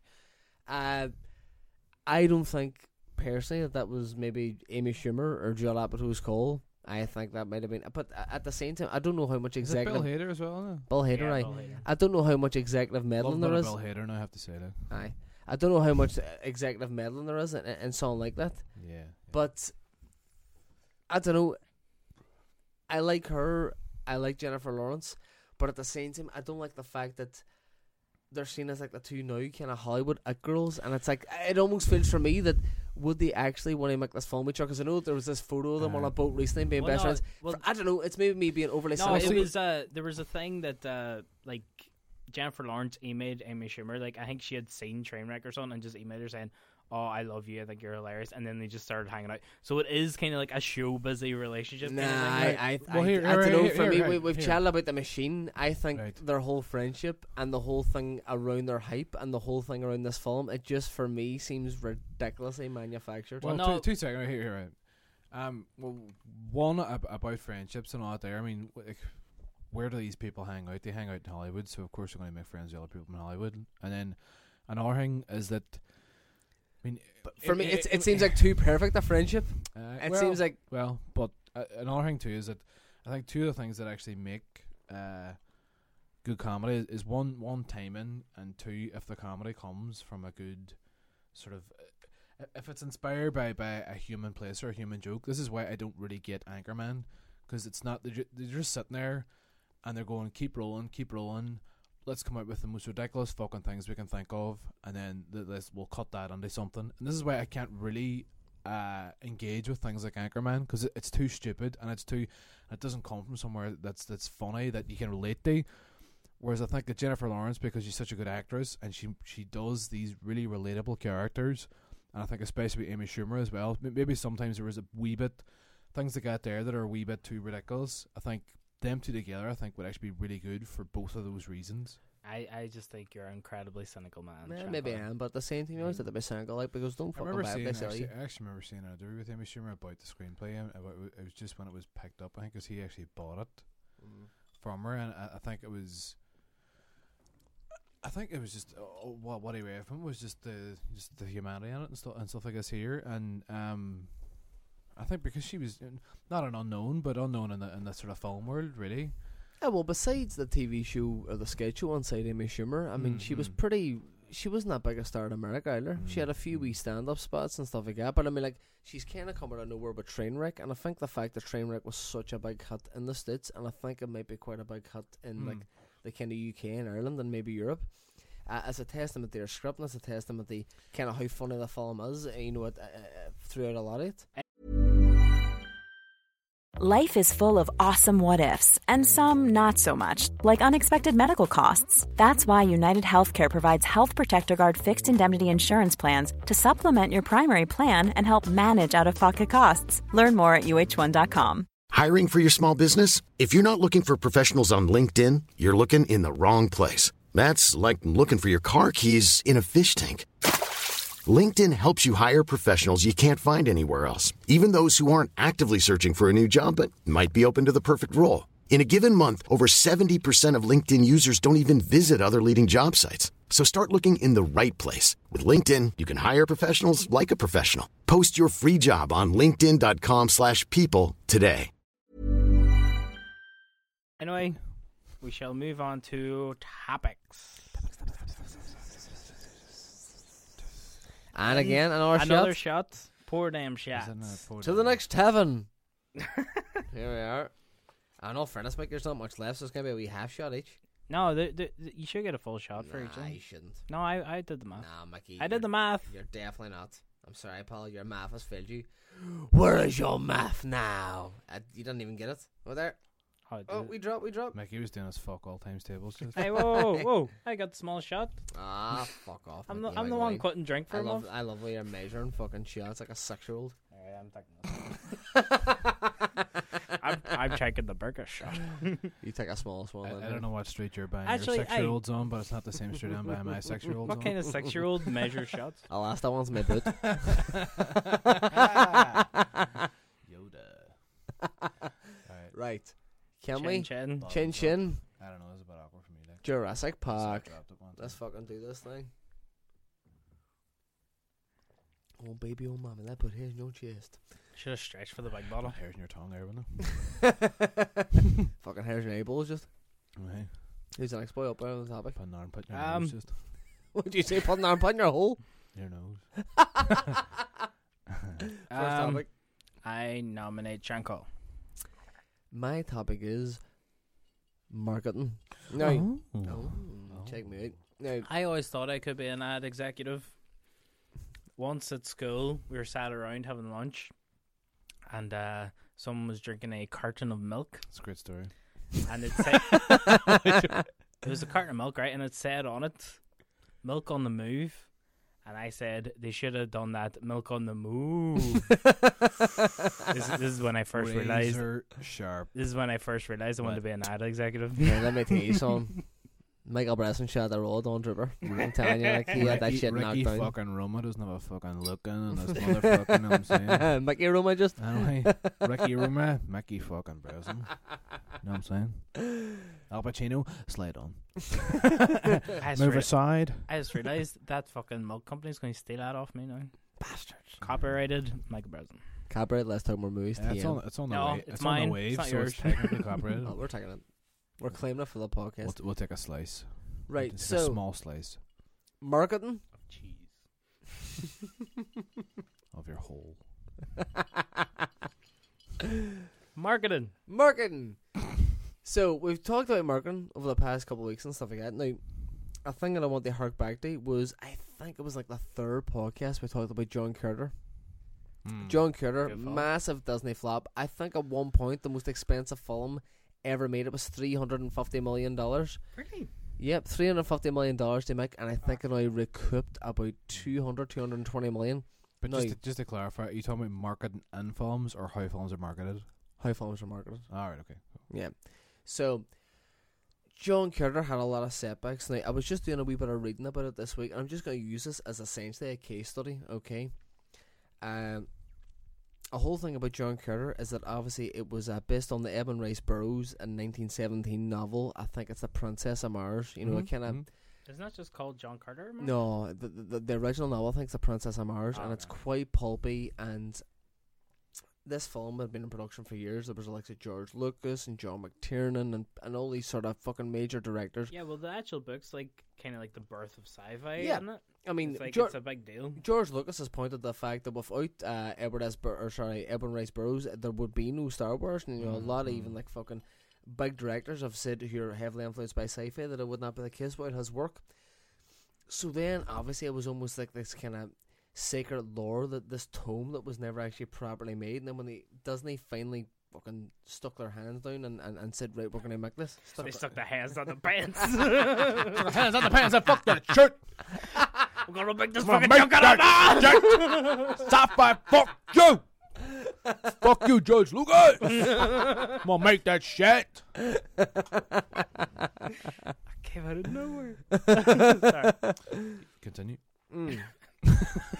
The sort of strange thing as well about John Carter is that obviously it was from this rich text. It was so well received. So many fucking big directors have tried to, I know, they took certain pieces of it and implemented it into their own films, their own franchises, and made that a big deal. But then when it actually came to adapting the original text of John Carter, nobody was able to do it. And it was after sort of the success of Star Wars and stuff like that they thought, could they do it without it looking like a rehash of Star Wars? You know what I mean? Or maybe not so much a rehash of Star Wars, but in a very strange way, the source text then almost became the imitator. You know what I mean? Yeah, and it's ironic now that when you see the film, the film seems like the imitator of the others. Yeah, Ironically of course. It's like you look at someone, it's like, oh, you've seen that before, but it's like they did it first. I also don't think it done Andrew Stanton any favours when he was comparing it to, before it was released, Star Wars and Blade Runner, which are two of, you know, are some of the most well received films of all time. And then John Carter was, it's not and you know the worst thing is, John Carter's not even actually a bad film. It's a good film, but it was just marketed horrifically. It's not a great film. It's got severe flaws, but it's a good, easy watch. But Willem Dafoe's best. Was it called because originally? This is what I'm getting, Andy. I know what you're Is going the to say. title? Yeah. Okay. About the marketing, is that originally the title was going to be John Carter of Mars. Yes. Which is fair enough. Now, if you, as somebody who knows nothing about John Carter, if you see John Carter of Mars, you immediately go, oh, that sounds interesting. That's a wee bit exotic. It's a Mars. It might be a wee bit of sci-fi. It's a bit interesting. So, John Carter of Mars, obviously that title's got a while lot more intrigue and stuff like that, but then comes in the marketing thing, and this is actually fucking really interesting. Apparently some fucking Disney bigwigs or marketing executives, blah, blah, blah, came to Andrew Stanton. Wankers, crafty bastards, you ask me. But they came to Andrew Stanton, and they said, apparently from our polls or whatever the fuck tests they do, they said the word Mars doesn't incite much engagement with female audiences, and we're trying to get a broad sort of appeal here, so we're going to take the word Mars out. Another theory as well, and Disney John Carter of. John Carter of. That's more intrigue. Where's he from? Oh, Jesus. John Carter of. ... Them ... could have fucking got them millions, like. But another reason. Million per dot. I know, and that still wouldn't fucking I pull know, that I back. just realized. It's an extra 3 million, like. 100 million per Lost dot. that serious amount of money. 3 zeros per dot, just. But fuck it, man. another reason that apparently they wiped out the Mars part is because the year before, Disney produced obviously the animated feature Mars Needs Moms. and that was a fucking absolute atrocity box office wise for them. And they then at Disney had this stigma about Marge, and they thought that the whole lure and the whole thing about Marge was kind of dated, and they didn't want to have Marge in the fucking title. You know what I mean? You weren't allowed a Mars bar in the building. That's what I'm saying. And it's weird because the opening scene of fucking John Kerr nailing a Mars bar like. You stay flying, man. You know, you stay flying in some fucking well, just some lava well. Stay flying that absolute fucking face off. Sitting fucking cooking a Mars bar and an alien's belly just. He just fucking wraps it in a wee Martian bap and just fucking eats the fucking absolute cunt out of it. Eats a fucking hole in it. Oh, that's what you think. But back to Martin anyway about John Kerr from Mars. What was about a fucking strange one? I read this really interesting article on fucking Netflix, or is it Netflix? And they were kind of analysing the marketing of John Kerr from Mars. Now, the head of marketing at Disney at the time was a girl called M.T. Kearney. MT! Big M.T. Big M.T. Now, after the disaster of John Kerr from Mars, now it was never officially kind of announced, but it's almost accepted that she was kind of forced out of Disney after that because it was shown that she wasn't up to the job. But the marketing for John Carter was that, first of all, they took out the Mars, which took away the intrigue, so the title was then just John Carter. Who is John Carter? Who the fuck's John Carter? Yeah, I mean, not trying to do it in the jokey way. See if you went, who's John Carter? I would say, your man from ER. Aye, exactly. No, you're is that saying Noah Wiley's character? Aye. Is he's called Carter. Aye. Is So his like first name John? that, But when you say John Carter to me, I'm just thinking, I just know him as Carter. It wouldn't matter if his first name's John or not. When I think John Carter, I think of fucking Noah Wiley's character from ER. Now, the way I see it is that, see if we're trying to start a franchise, especially a new sci-fi kind of based franchise, the Mars and the title would have done it so you know, so it would have served it so much better. But then taking out that and just making it John Carter, what franchise, new or old, has ever started a franchise with just a man's name? Now, you would think John Carter, I would look Michael Clayton. Michael Clayton is a kind of stripped down indie film, and that works for that sort of film. Whereas John Carter, you're trying to start this franchise in this world. I've got a franchise that started with a man's name. RoboCop. Got another one? Terminator. It's a hard call too, because I mean, if you say, oh, you should have went for something more intriguing or something, you go more intriguing and you go Blade Runner, which did bomb because nobody knew what the fuck a Blade Runner was. It did a wee bit alright. No, when it first came out, it was not a success at all. But see, for me, it's since become this thing. But I mean, no, but these marketers now aren't thinking about. They're not going, oh, happy days, in 30 years this is going to fucking get a bit of revenue. But they're they going, never thought that, and for me, I never would. And so for me, I don't get that argument. Time has taught us that one too. The title like Blade Runner ain't going to work either. So John Carter of Mars, it could have been John Carter of something. It could have been something. You know, it probably could have had the best of both. It could have been John Carter of something, or it could have been space, or maybe not John Carter, but John of, you know, or John. You know, it could have had the mixture of both. The Montana Day John Carter and the mystique of Blade Runner, and see, that's your title. I don't really agree with that argument, because I think that obviously Blade Runner for me is one of the coolest sounding fucking film titles of all time. I think it's unreal. Yeah, it's an amazing title, and that. Well, I suppose The Matrix. You know what I mean? That there's a fairly abstract title, and that worked. But that worked with the tagline, "What is the Matrix?" Because nobody knows what the fuck the Matrix is. Yeah, but I mean, like, that adds a bit of intrigue and stuff like that. But when you look at it, John Carter, it's not even that, you know, kind of. I know it's not even an intriguing name. It's a boy who works in the street. It's like a boy who works on fucking, as I said earlier, on Pizza Hut or something like that. Who is John Carter? Why do I want to go see his film? Another problem with the marketing, which is what this article Hitfix brought up, is the fact that in all the promotional material for John Carter, first of all, Taylor Kitsch was in a well-received... Hold on, is Taylor Kitsch John Carter? Yeah, Taylor Kitsch is John Carter. And see, this is another main marketing flaw, which Hitfix actually brought up, is the fact that Taylor Kitsch was just off the back of Friday Night Lights, which was a well-received show in the States, but nobody actually watched it. And then the only other kind of big box office film he was in was Battleship, but he was surrounded by superstars. Liam Neeson. Was that before or after Gambit? But see, even that is a very bad part role. It's another bad thing for him. Yeah, it's another bad thing, and that's off a bad film. So, trying to create this character, John Carter, who nobody knows anything about. The likes of Brad Pitt, Clooney, they would have struggled to open that. Whereas an actor like Taylor Kitsch, who has not been established whatsoever, to open that, it is an impossible mountain to climb. And then on top of that too, every single piece of promotional material for John Carter doesn't actually fucking show you John Carter, because the billboards and the posters and stuff like that, John Carter on the poster is minute, and then it's got this big alien planet and these alien kind of white gorillas behind him that really fucking take up the whole poster. If you went to cinemas, it was that big massive cardboard spread, and he was like really tiny on it, and you seen him, and actually even the hair was just covering his face. Who the fuck's this boy? So that's what I'm saying. But I mean, if it's a film that big, I mean, surely shouldn't you fucking just introduce your star a wee bit too? That's what I'm saying. I mean, first of all, the fact that your main actor is not a star and you're trying to make him a star, put him at the forefront.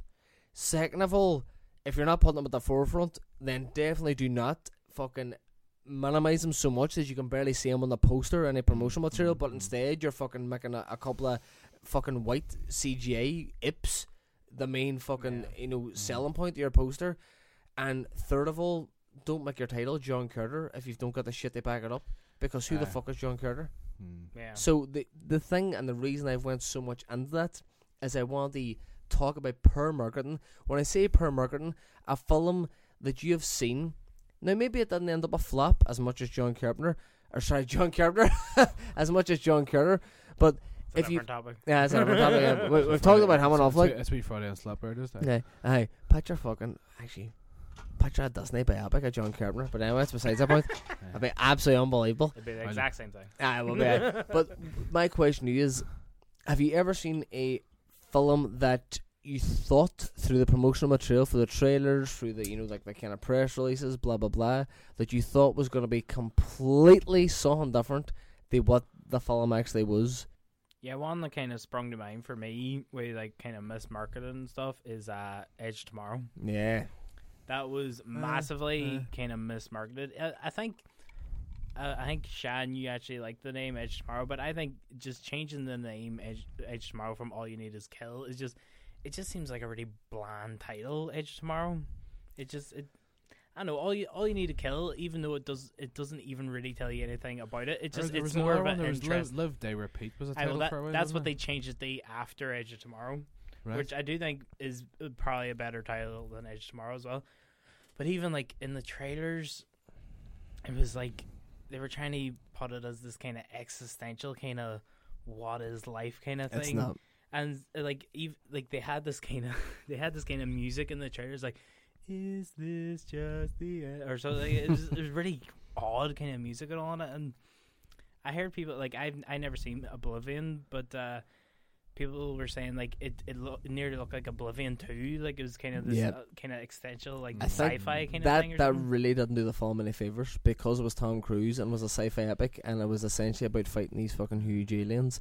And it was only released, I think, so like 10 months after Oblivion.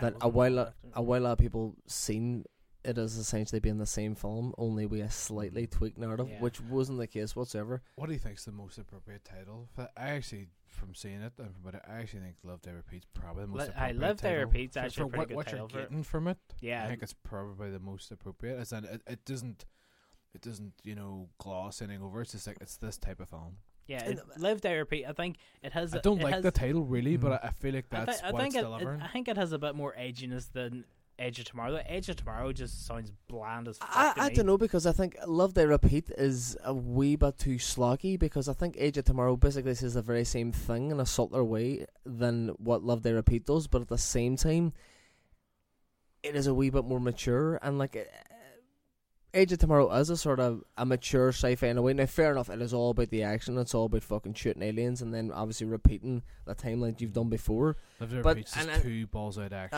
And at the same time too. And I mean, it's not about that. I mean, fair enough. It's not all about balls out of bad action, and it does have many elements of that. But at the same time, it's a really nice film which really uses the kind of repeating timeline thing. They kind of drum up a sort of dramatic or narrative purpose, because like, and spoilers for Edge of Tomorrow, it's the end where he finally sees Emily Blunt again, and he realizes that after like 200, 2,000, 200,000 attempts. Yeah. They finally got to the end, and it's one of the most beautiful last scenes that I've ever seen, where it's just Tom Cruise crying looking at her, and it's Yeah. like, oh, that's an amazing way in. So it's not just all about action, and the characters, because it's built up, because they're constantly repeating the same timeline, and they're getting to know each other. The most heartbreaking thing is that Tom Cruise knows Emily Blunt inside out every time he repeats that timeline, and he loves her so much, but every time he meets her, she doesn't know him whatsoever. He's a complete stranger there, and I think that's heartbreaking. So then when it comes to the end, when they finally got there, it's like and I just think that Love Dare Repeat, or especially, what is it, All You Need Is Kill? All You Need Is Kill. I think that's the name too of the book, schlocky. I right? think that undermines how well written Plus and it's how a mature the fucking film Pablo is. Beatles song. They're like, oh, fuck off. Exactly. So mismarketed films. It's not one of the greatest ones in history that go, oh, that was so mismarketed. But it's one of these things where anybody that's a big Jack Black fan, you've seen High Fidelity, and then you've seen Orange County, and you've just seen that he's great in it, and you've seen his other stuff too. Like, I mean, he's a great dramatic actor as well. There's no two ways about it. But one film that was seriously mismarketed and just was not the film that was told this in the cinema was Be Kind Rewind. Yeah, 100%. Yeah. That was an indie drama about a struggling VHS store, and then because Jack Black, has notoriously kind of came on and fucking chewed up a scenery And been slapsticky. I just stole the film. Like High Fidelity. I mean, like that was Exactly. that was a very well considered indie film, but then obviously Jack Black was a kind of runaway star, and that's actually what made Jack Black's career. Yeah. So in a strange way, High Fidelity, a low run indie film, Jack Black stole the show and became a superstar. But then a while up, he'll point the fact that another low run indie, when Jack Black was a superstar, became Rewind because it was mismarketed, kind of killed his career, but which is quite interesting. Exactly, because I remember coming, I think it was one thing, because Danny Glover's in it, and Danny Glover is kind of the heart of that film. And it was this scene where he went away on a trip for a while, and then he came back, and it was just, there's all this lovely shots of him getting this train to wherever he's going, and I was like, this is really beautiful, but they're taking a while out of time in it. If this is meant to be seen as a comedy, they're taking an awful lot of time to show this side of the story. Yeah. Because I was going into it with the head that this is a comedy, and it's not. And it just really annoyed me that, if I had been told this is just a wee indie with a wee bit of comedy on top of it, I would. And it's that scene at the end where I think they show a film on the street and going, this ain't a film about, what market at all. It's a film about people that just love cinema. Yeah. And a film, and it actually, and I've rewatched it since and went, this is actually a nice wee film. And I like that point you make as well, is that if I would have went in there with the mentality that this was this, or this was an indie film, or this was a slapstick comedy, I think there's a lot to be said about that, because it's what they say. You would like to go into a cinema and think, right, I've got a blank canvas here of mine now, and I'm going to watch a film and I'm going to appreciate it for what it is. But if you go into a film and you've seen marketing and promotional material, and you've seen things that kind of point you in the direction of what the film's going to be, the reason that you've actually bought the ticket, or rented the DVD, bought the DVD to see that film, is because you're in a certain mood to watch that sort of film. So if you've kind of bought on to watching a slapstick, and then it becomes that it's not that, it's this actually heartfelt kind of indie drama, then even though the film is good and you would appreciate it any other time, because you expected something completely different, it actually makes you maybe even temporarily resent the film in a way. And then it's maybe only on second viewing that you actually appreciate the film for what it was originally intended to be. Mos Def is he's kind of the lead in it, isn't he? And that's another strange thing, because obviously Mos Def's not an actor. He's done a few acting, but obviously he's a musician by trade, and that's another failure of that film. It's outside of the marketing, but Mos Def and Jack Black just don't really have any sort of chemistry whatsoever. They're two completely different people. And Danny Glover are the two, they're the two central characters for me. Whenever you watch it, Jack Black and all that stuff about remaking the films, because I think it was around the time of the YouTube thing and out there, and people are doing all this stuff on YouTube thing. They made such a big deal about that was a big massive selling point of the film. They had to re-record all the films. Exactly, and it's just. It's one of these things that it was definitely a completely secondary story of that film. Yeah. It was funny and it was brilliant, and it should have been marketed as a film about, you know, trying to save a business and stuff. And then if you went it, the jewels of that film would have been watching the Emmons record that film, whereas that was out there in front. Yeah. And it actually had nothing really to do with the film. Yeah, It's exactly. just that they just showed you all the comic relief and didn't show you no drama, and it actually is a really good film. Yeah. You know, if you watch it, it's just as a really nice, heartwarming drama, and then there's a bit of fucking out there comedy in it. If you've never seen the trailers, don't bother watching the trailers. Just go watch it. Be kind your wine. Watch it as a fucking drama about a boy trying to save a business, and there's a bit of out there comedy in it. There's a bit of levity in there about like fucking recreating, or Sweden, as they say in the film, Ghostbusters and stuff like that. Sweden, and I mean, that is what they tried to drum up through like the sort of advertising for the film, as they show what it was. You know what I mean? That it's basically about these boys who recreate films and have a bit of crack, and then they're investigated and all this here. But that's not the case whatsoever. You're exactly right. It is just a film about. It's almost like a film about two fellas who love film. They're trying to save their shop so they can obviously save a community in a way. You know what I mean? Yeah. Okay, we'll move on to our next topic. Heron. Comic column. No, it was just a thing I sort of thought about a while ago. I was working at the movie pilot job, and I was talking with a friend called Will Wharton, who works there as well, and Will Wheaton? Wharton. Oh, okay. WHARTON. Remember that shit. Good man. Good. I thought you were talking about that boy from Stand By Me. No, it's not. Well, it could be, but no, it's not. But anyway, no, we were just having a thing because I think especially in that sort of publication, a lot of it is one of their main traffic is superhero films, and we were just discussing about origin stories, and we're getting fucked off that every time they reintroduce a hero, there's an origin story and this kind of thing. That's something I thought about for a long time, and it's something I really, really like. Is even, you know, when I write something, I kind of go, should I just leave that out and leave that out and leave that out, and because the more you leave out on the origin story, the more when you actually decide to start the story, the richer the history you have to pull on it. So it's almost in my head kind of thinking that, right, write a really strong first script, don't use it, and then write the second one, and then use that as your first film for the character. You know, and it's just because there's, I mean, especially now we're getting saturated with a fucking Batman story. We're going to see it for the third time in 20 years or something like this here. This fucking origin story, and you know, it sounds like this here, and not just that. Don't show it because we haven't, you know, because we've seen it so many times, and we're introducing it to a new generation. That's fine, okay, that's acceptable. But I just think that when there is story there that suggests a history, or when a character comes in that suggests a history, you automatically just perk on your seat. And you kind of lean in, you tune in a bit more. You know, if there's a history established there, I mean, it was something that I was thinking about the new Jack Reacher as well. Even is because I think it's Jack Reacher 2, it's picking a book. I think the book's going to be No Way Back, which is the fourth in a series of it's the fourth in a series of 4 stories, but they weren't chronologically right next to each other. They were just over the series of the Jack Reacher story, but it's pulling on characters that have been introduced a few times, and I really, really like that kind of stuff because that automatically adds richness and history. You don't have to keep introducing people. You know, you just like it when a character walks into the room and you go, "Them two have met before." Yeah, and I fucking love that kind of stuff. Yeah, and I'm just thinking that, you know, how you know,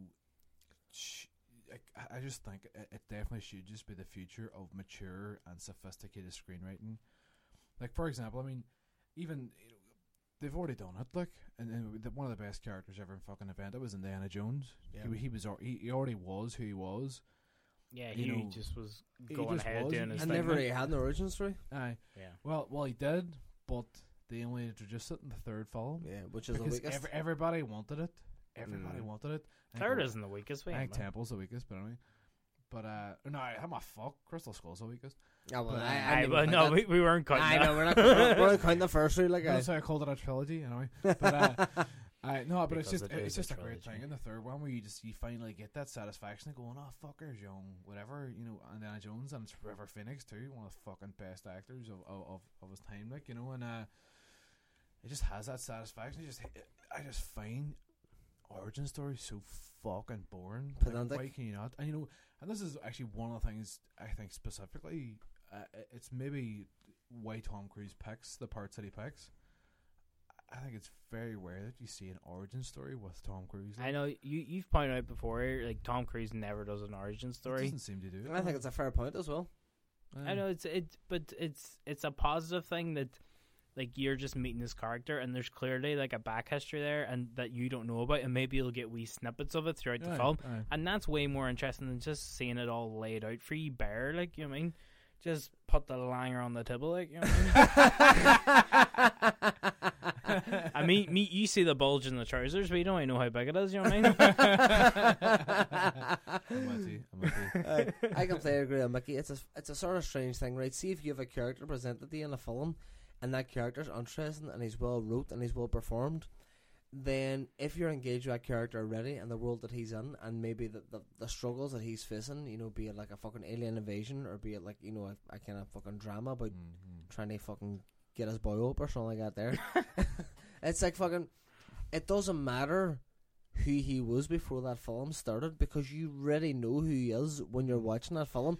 I think that the origin story is a cheap way a lot of the times of trying to mine up extra drama that doesn't need to be there. Because if a character is good enough, then he's there in front of you. Whereas I think one of the main places, and probably the main place that you'll see an origin story, is the superhero film. And I almost think this is why I think superhero films are unsophisticated as a fucking art form. Yes. Because every single fucking one of them has a fucking origin story. Of course. Well, this is why I'm actually looking forward to Batman and Superman, because I know we might have seen it in the trailer, but he's 50 or something, isn't it?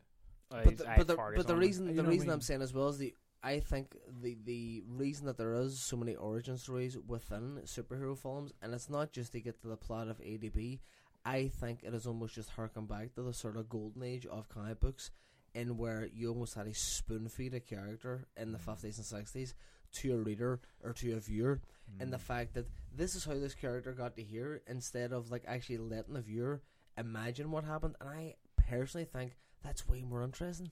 See if you see a character for the first time, like you're saying Jack Reacher, or even the likes of Snake Plissken from Escape from New York. He's one established. One of the most interesting things about Snake Plissken in Escape from New York is that you hear all these generals here kind of coercing them, and they going on to New York and fucking, saving the president. I've heard about this. I've heard about this and I've heard about that, and there's all these wee incidents that you don't really get a lot of background knowledge into, and you don't see an origin, and that makes them so much more interesting, because it's as so they more say, enigmatic too, isn't it? exactly, the fact that you don't know about his origin adds mystique, it adds intrigue, and it adds so much more depth to that character, because I guarantee if they would have presented Snake Plissken in that film, going on to New York, and you knew everything about his past, about him being in the high incarceration fucking jail and stuff like that, and they actually spoon-fed you what happened, he would be nowhere near as interesting. See, this is the thing. It's the thing is, like, the less you know about somebody, the more intriguing they are. Of course, it really is.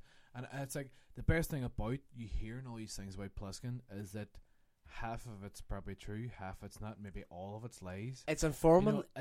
It's informing the fact that he's a bad bastard. It's informing the legend of him. Yeah. It's not informing who he really is. And exactly. That's the best fucking thing you can do with a character. It's just like, so whatever you're hearing, that's sort of getting you into the kind of atmosphere of what people, the enigma around this character, who is he? You know what I mean? There's a fucking really interesting one as well, and we're actually literally going from Snake Plissken to Willy Wonka. But, right, and I swear to fuck, right, I read this a couple of months back, is that when Gene Wilder, who we're chatting about around for Young Frankenstein, first agreed to play Willy Wonka and Charlie and the Chocolate Factory, he pushed the executives and the producers to have the scene, and now it is the now famous scene of where Willy Wonka's first presented, and he's walking down the courtyard to greet the fucking 5 kids who've got the golden tickets and stuff like that, and he's all fucking kind of feeble looking, and then he does the forward roll. And when you look at that, now it's iconic because you think, oh, well, it just makes Gene Wilder look kooky and stuff like that. But Gene Wilder actually had a way more, I would say, in-depth reason for wanting that in there. When he wanted that there, I can't remember who the executive, who the producer was, but they asked Gene Wilder, why do you want that scene? It's a nonsense scene. We could present you fucking paragliding them. We could, make you look amazing. We can make you do whatever you want. Why do you want to sort of look, crippled and then do a frontward roll, which actually isn't that engaging? And Gene Wilder's response is one of the best things I've ever heard. He said, because as soon as I do that, nobody will know when I'm lying and when I'm not. And I thought, that's amazing. That's the whole thing about that character. And that's the whole thing about Willy Wonka, especially for that film, which is, when you look back at it as a modern viewer, it's a quite dark take on Roald Dahl's text, and Gene Wilder plays it to perfection, because you're thinking, is Willy Wonka a fucking absolute hermit psychopath? Or is he just this really engaging, sort of eccentric? Yeah. You know what I mean? But just to bring up something that just falls on from the air, John Slattery in Wet Hot American Summer, first day of camp, he comes in the exact same way, but fails on the frontward roll. He walks in all crippled, and then he can't do the frontward roll and just stands up pretty quick. But no, what you were saying about origin stories, and I think you see them most predominantly in like superhero films. Kevin Feige, like head of Marvel, like he's actually said they're moving away from horror stories, origin stories, and like Doctor Strange isn't going to have an origin story, and they said like Spider-Man has been Spider-Man for a while, like he's not going to have an origin story, and even Black Panther is being introduced in Captain America: Civil War. So you might get a slight origin story in another film for him, but then once it comes to Black Panther, you already know him. He's already established character, so you're not going to have an origin story. But they go into a thing of origin story, like an origin story you already know is the Spider-Man reboot of The Amazing Spider-Man. Mm-hmm. Everybody at that point pretty much knew Spider-Man's origin, but they were redoing it over again. And me and Jan have talked about this in the past, but I've seen it more recently, so I kind of remember more the exact phrasing of the big thing in Spider-Man was with great power comes great responsibility. Yeah. And so they try to say that again in The Amazing Spider-Man, but in a slightly different way, so it's not ripping off the whole phrase. What Martin Sheen says, is it? No, Martin Sheen? Martin Sheen, yeah. What Martin Sheen says is, He's talking to Peter about his dad, and he's all, your father had a belief, and his belief was if you had the power to do something to help somebody, he believed you had a duty to do that thing. He's like, you just wanted Andrew Garfield. Logan was like, so with great power comes great responsibility. It's so ridiculous. Like I actually really like The Amazing Spider-Man. But just that whole thing of crowbarring that thing in, but trying to say it in a different way, you get the fucking thesaurus out. Like, it's just, it's ridiculous. Like, and they really should have found some other way to just tell, maybe just having him being Spider-Man at the beginning or whatever, or maybe having a few flashbacks or something. And the thing I don't get as well, because you are just waiting for Uncle Ben to die in that film as well. Like, you know what I mean? And it actually, for me, because everybody's so aware of who Spider-Man is and the character, it doesn't drum up, especially with Uncle Ben dying, which is always going to be affecting because you never like to see a lovable character die on screen. Especially Martin Sheen, he's a lovely man, but like massive fucking teeth in that film. His teeth are off a fucking church in that fucking film. It's he's got a new set of dentures that just do not fit.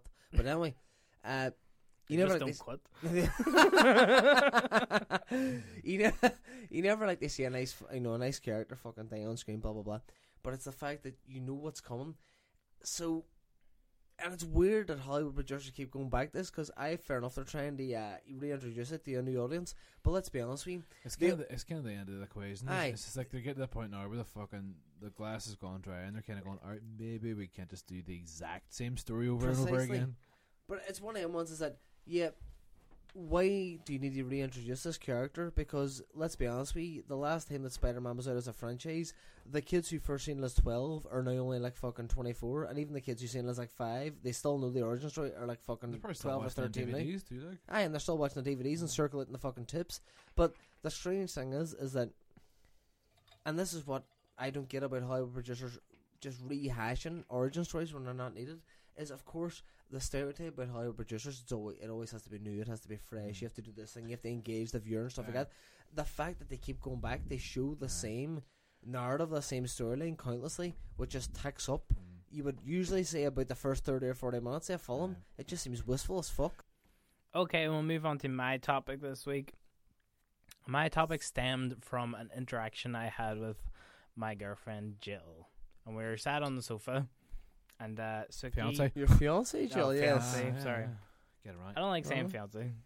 Well, I don't You know. know, I mean, you've literally said it there for a wedding, like, so you're gonna have to fucking let reality smash you in the fucking teeth. They fucking step up. You've actually asked me to be your best man, literally on this podcast last week. All right, So then. fucking catch yourself on, Mickey. Grow a My- set of balls. My fiance. Oh, Jill. oh, what's up, fiance? Taking a swan. Fiance. What a fucking dickhead! And I'm gonna. Ball bag. You mean your girlfriendy? Anyway, Always up. me and Jill were sat on the sofa, right? Like French, Mickey, baguettes and all. And Suki was just bitting about the floor as she's wont to do. She's a dog, by the way. You dog. And Jill kind of jerked over the side of the sofa, and she was all, "Oh, Suki's like eating some kind of bug or spider or something like that." And I was like, "What?" It's like I've never actually like witnessed her like kill like a living thing. It was weird. It's like because I kind of jerked over and she was like chewing away, and I was like, "All right, that's weird." But then like Suki like ran out of the living room then, and Jill jerked down the side of the sofa again, and then the thing that she was chewing on is still there. She's like, "Oh no, she didn't actually eat it," and I just grabbed Jill on the shoulder and was like, "She's killing for sport." And it just kind of made me think of, has there ever been a time in your life That where I've killed for sport. you've killed for sport? Has there ever been a time in your life where like a movie premise or like a movie trope has kind of it's like happened to you and it's like Jesus Christ, my life is a movie. It's fed its way into your life. Yeah, it's like something like Aye. if it was in a movie, everybody would be like, "Wise up!" That fucking happens to Like, everybody. you've been in a situation where you thought, "Fuck, that is a film that I've seen before." Yeah. Actually, well, do you want to well- go first? I have one, but I've seen The Exorcist many times, right? Jesus, it's just but basically Heron's going to say, "I've seen The Exorcist, but see me with a hangover, head spun and all." I've threw up in my I bed a throw few myself times. down them stairs, but I always pick myself up after, like. Anytime Heron has a hangover, the fucking two local priests come around just. Hangover, it's all. Hey, here, One just, of them goes out the The window. like. power of Christ compelled you. aye. I throw in the one at price and then I fucking fuck him out the window. Just. What do you call it? And then the other one just be all going fucking fuck off them ass. Just. But no, it was actually, it was one of these things. It was actually from, I think, you know when they re-released The Exorcist, and it was just like, oh, it was banned, it was fucking bad. And all that. Aye, When they mate, re-released it in VHS back in the day, like, you Sure, know. mind I was saying earlier on about fucking my mate, say while on the horror films and all that there, it was Aye. around the time that The Exorcist was hitting its 25th anniversary, so it was like 1998, and I was 9, and I was in Aye. the Pippers and all that there, so my ma re-rented it, and I watched it, and I shit my fucking togs. I had to sleep a light on, I think, for at least 2 months. They re-released it in the cinema, though. Oh, like, no, that's what I'm saying. in The, the 90s though. the 25th anniversary was 98. They Maybe it was re-released it in the 30th, cinema. Maybe that I seen then, the 30th. Maybe because there's like ads all over TV and stuff. But I remember there's one point I can't actually remember it in the film. It's when the fucking priest is beating a fuck out of someone with like a broom or a Crucifix just. or it's on. He's just going mad. It's just like whatever. It's one of those really intense fucking shots of him. And it just looks like he's beating a fuck out of someone with like a broom or something like that there, and it's just like there's definitely something evil that he's trying to, because you see you see the wee priest collar, right? To be honest, when I rewatched the film, I've never seen that moment again, or maybe it's just it's out of context, so I don't remember it, right?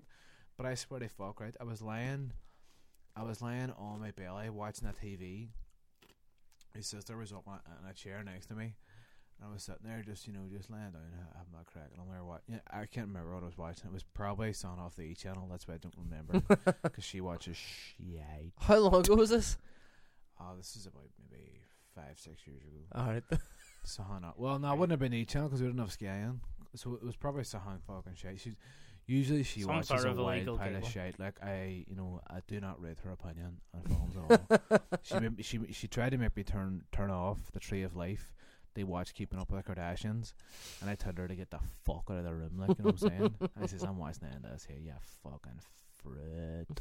And we I think both are valid on a comment on our site. They are, right. Well, anyway, whatever happens, anyway, we were sitting there watching some fucking shit on the TV, anyway, and working away watching the TV, and literally out of the bottom right of my fucking eyeball I just see this big fucking dirty spider crawling across, right? And I just Jesus Christ.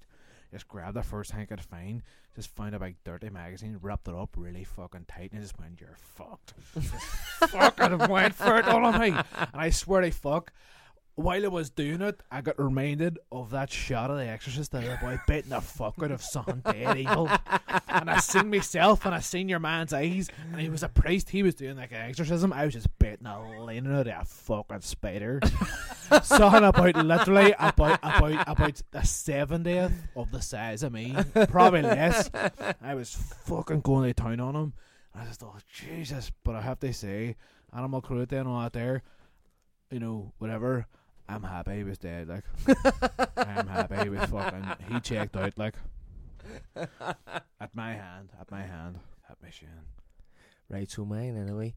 A couple of years back, went down to Donegal, which is in the fucking like west coast of Ireland for all our non-Irish listeners. Beautiful place. It's the wilds of Ireland, as they say. So my friend, and all enough, the composer of this show, Ryan Scruff McGarrigle, had the brainwave. He was all, let's go to this fucking secluded island 6 miles off the coast of Donegal called Tory Island. And we're all fucking bit mad. We'll get the boat out there, a wee bit fucking different and stuff like that. We went out, right? Now, as we were going out there, Scruff was saying to me, this is the only place in Ireland that still has a king. They still have a monarchy. Now, they still have a monarchy in Tour Island. They are literally rooted in 1600. They have not developed as a culture in any way whatsoever. So I was like, fuck off, that's a bit of crack. Must be. But I was all, fuck off, it's a bit of crack. The whole kingship thing must be a bit of crack. Fucking ways up. That must be ceremonial at best. Wrong. Absolute nonsense. So, pulling up under the pier of Tour Island, and you know what, hey, I should have even assumed the trip, because even on my way to Tour Island, it presented itself as a horror film, because we were on this wee dinky boat, and there was about 14 people on the boat, and we were crashing off these waves up and down and up and down. They all look like fucking mad bastards. They look like a bunch of boys that are fucking straw dogs or something like that. Were you just Leo DiCaprio on the way to Shutter Island? Essentially, so I just like everyone. And I had a split personality at this point because I've been drinking fucking vodka all day. Like every one of them, one eye's going to the shop and one's coming back with change. I know the type. But hey, fast approaching Tour Island, and you hear it over the radio, Oscar Bravo, Foil Delta, and all this here, Craig. But it's all Oscar Bravo. There's a storm approaching Tour Island. So that already set the scene for this was a place of mirth and disrepute, you would say. So we get to Tour Island, the fucking waves are crashing off, and it's a dull old fucking typical Irish day, and it's pashing down, and you get into the pier. First of all, a thing that threw me, and this was actually a kind of a sidebar and something, there was a dolphin playing with a dog in the pier, like actually like two muckers, like an actual delightful. No, it was delightful, but this was soon upset. So I came off the boat. The dolphin died, didn't it? I stabbed him, but got off the boat. And there he was himself, the man, the myth, the legend, Patsy Dan Rogers, the king of Tour Island, came down, shaking every man, woman and child by the hand as they got off the boat. And we're all, right, we're going to go up the top island now and camp out because we're just here for a bit of madness, and they fucking drink a lot of cans and stuff like that there, and it was happy days. So we went that night, set up camp. We went to the one bar on the island, which is aptly named The Bar. So that was all well and good.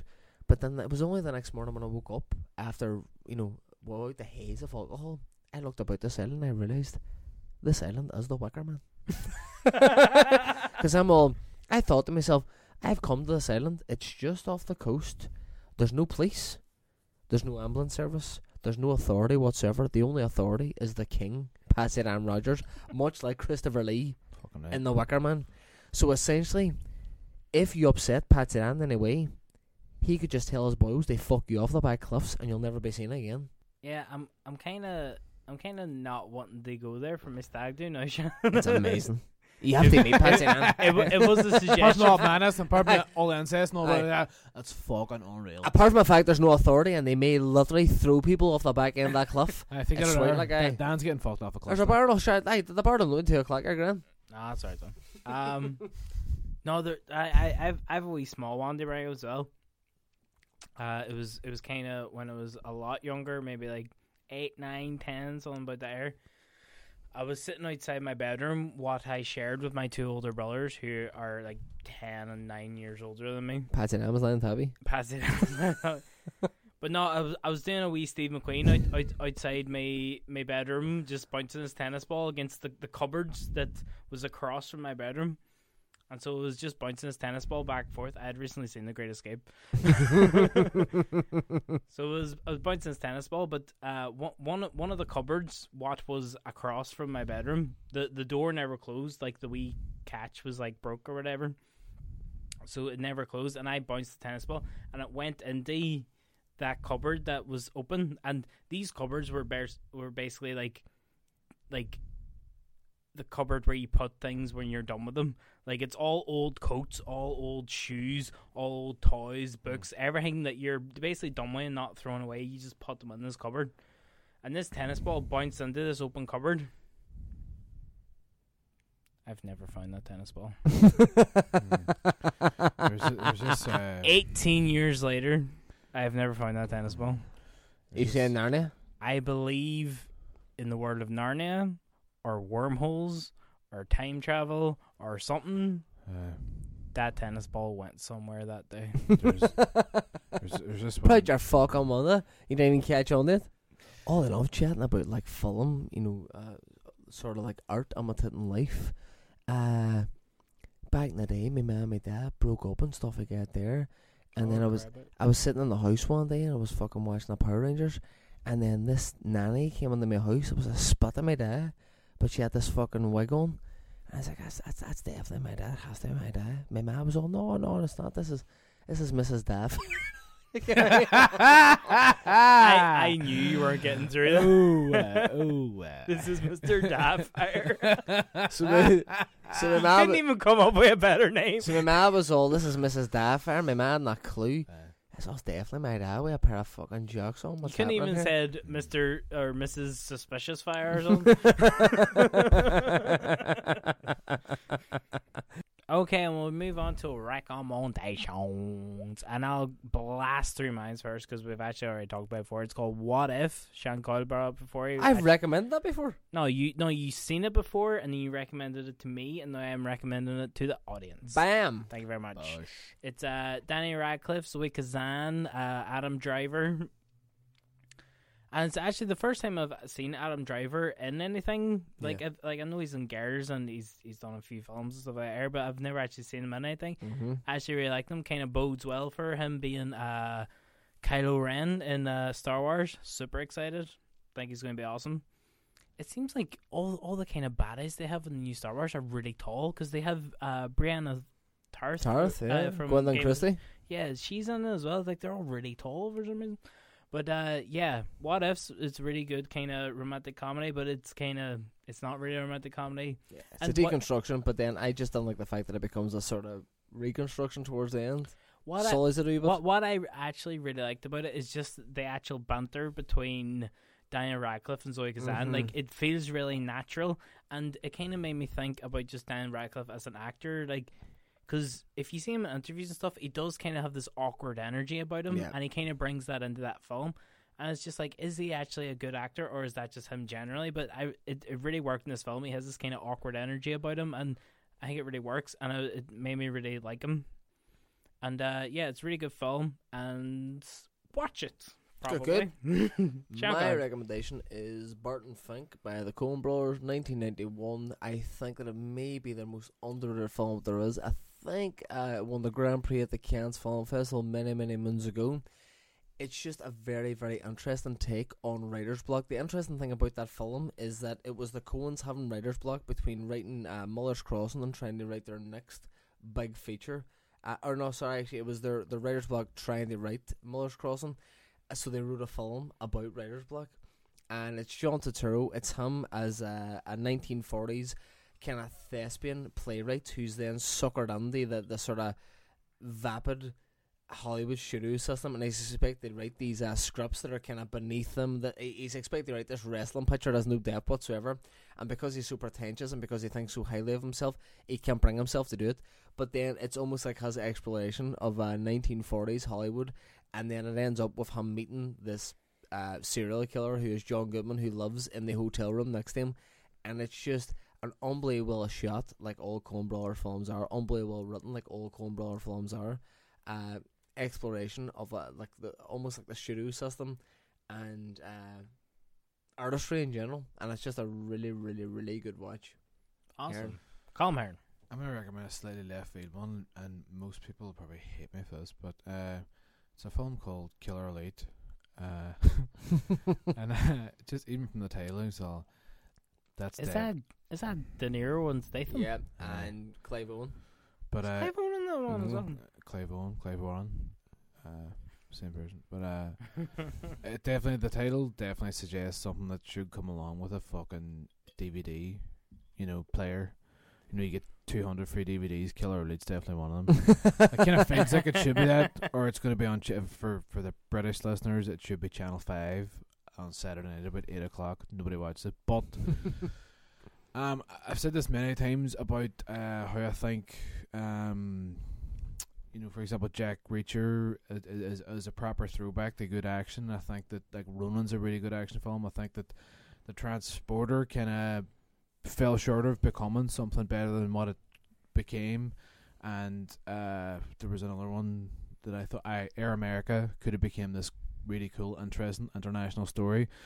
I think Killer Elite, it's also actually based on a book, on a true story. It's about Jason Statham character and Robert De Niro's character, who are freelance private security / hitmen, who one's ex-army and De Niro is ex-US military, and they get employed by this Sikh in the Middle East to assassinate 5 British soldiers who killed the one of this guy's sons, pretty much. But the mission is to get them on tape saying that they'd done it, and to make it look like it was an accident, because they can't have the political consequence of it being done as a professional hit.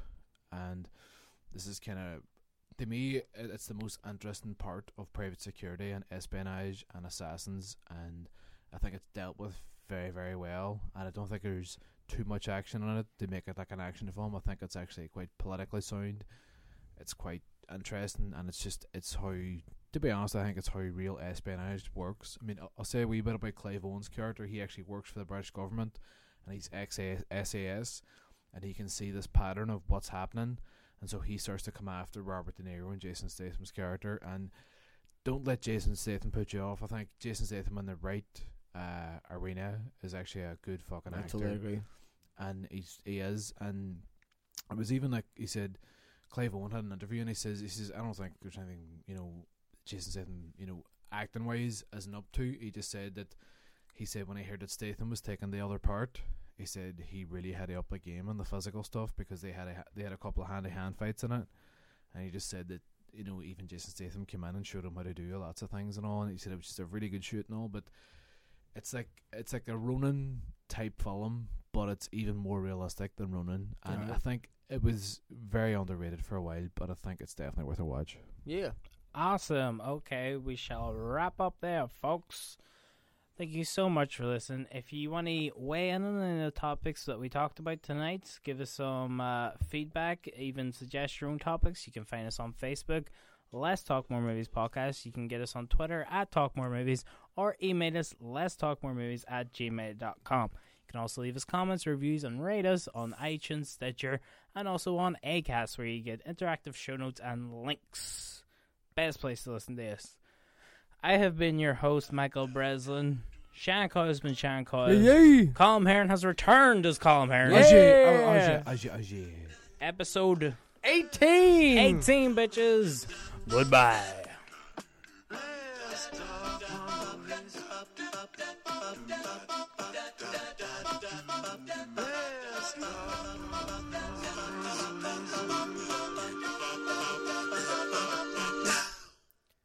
just not want to talk to your dad. Yes.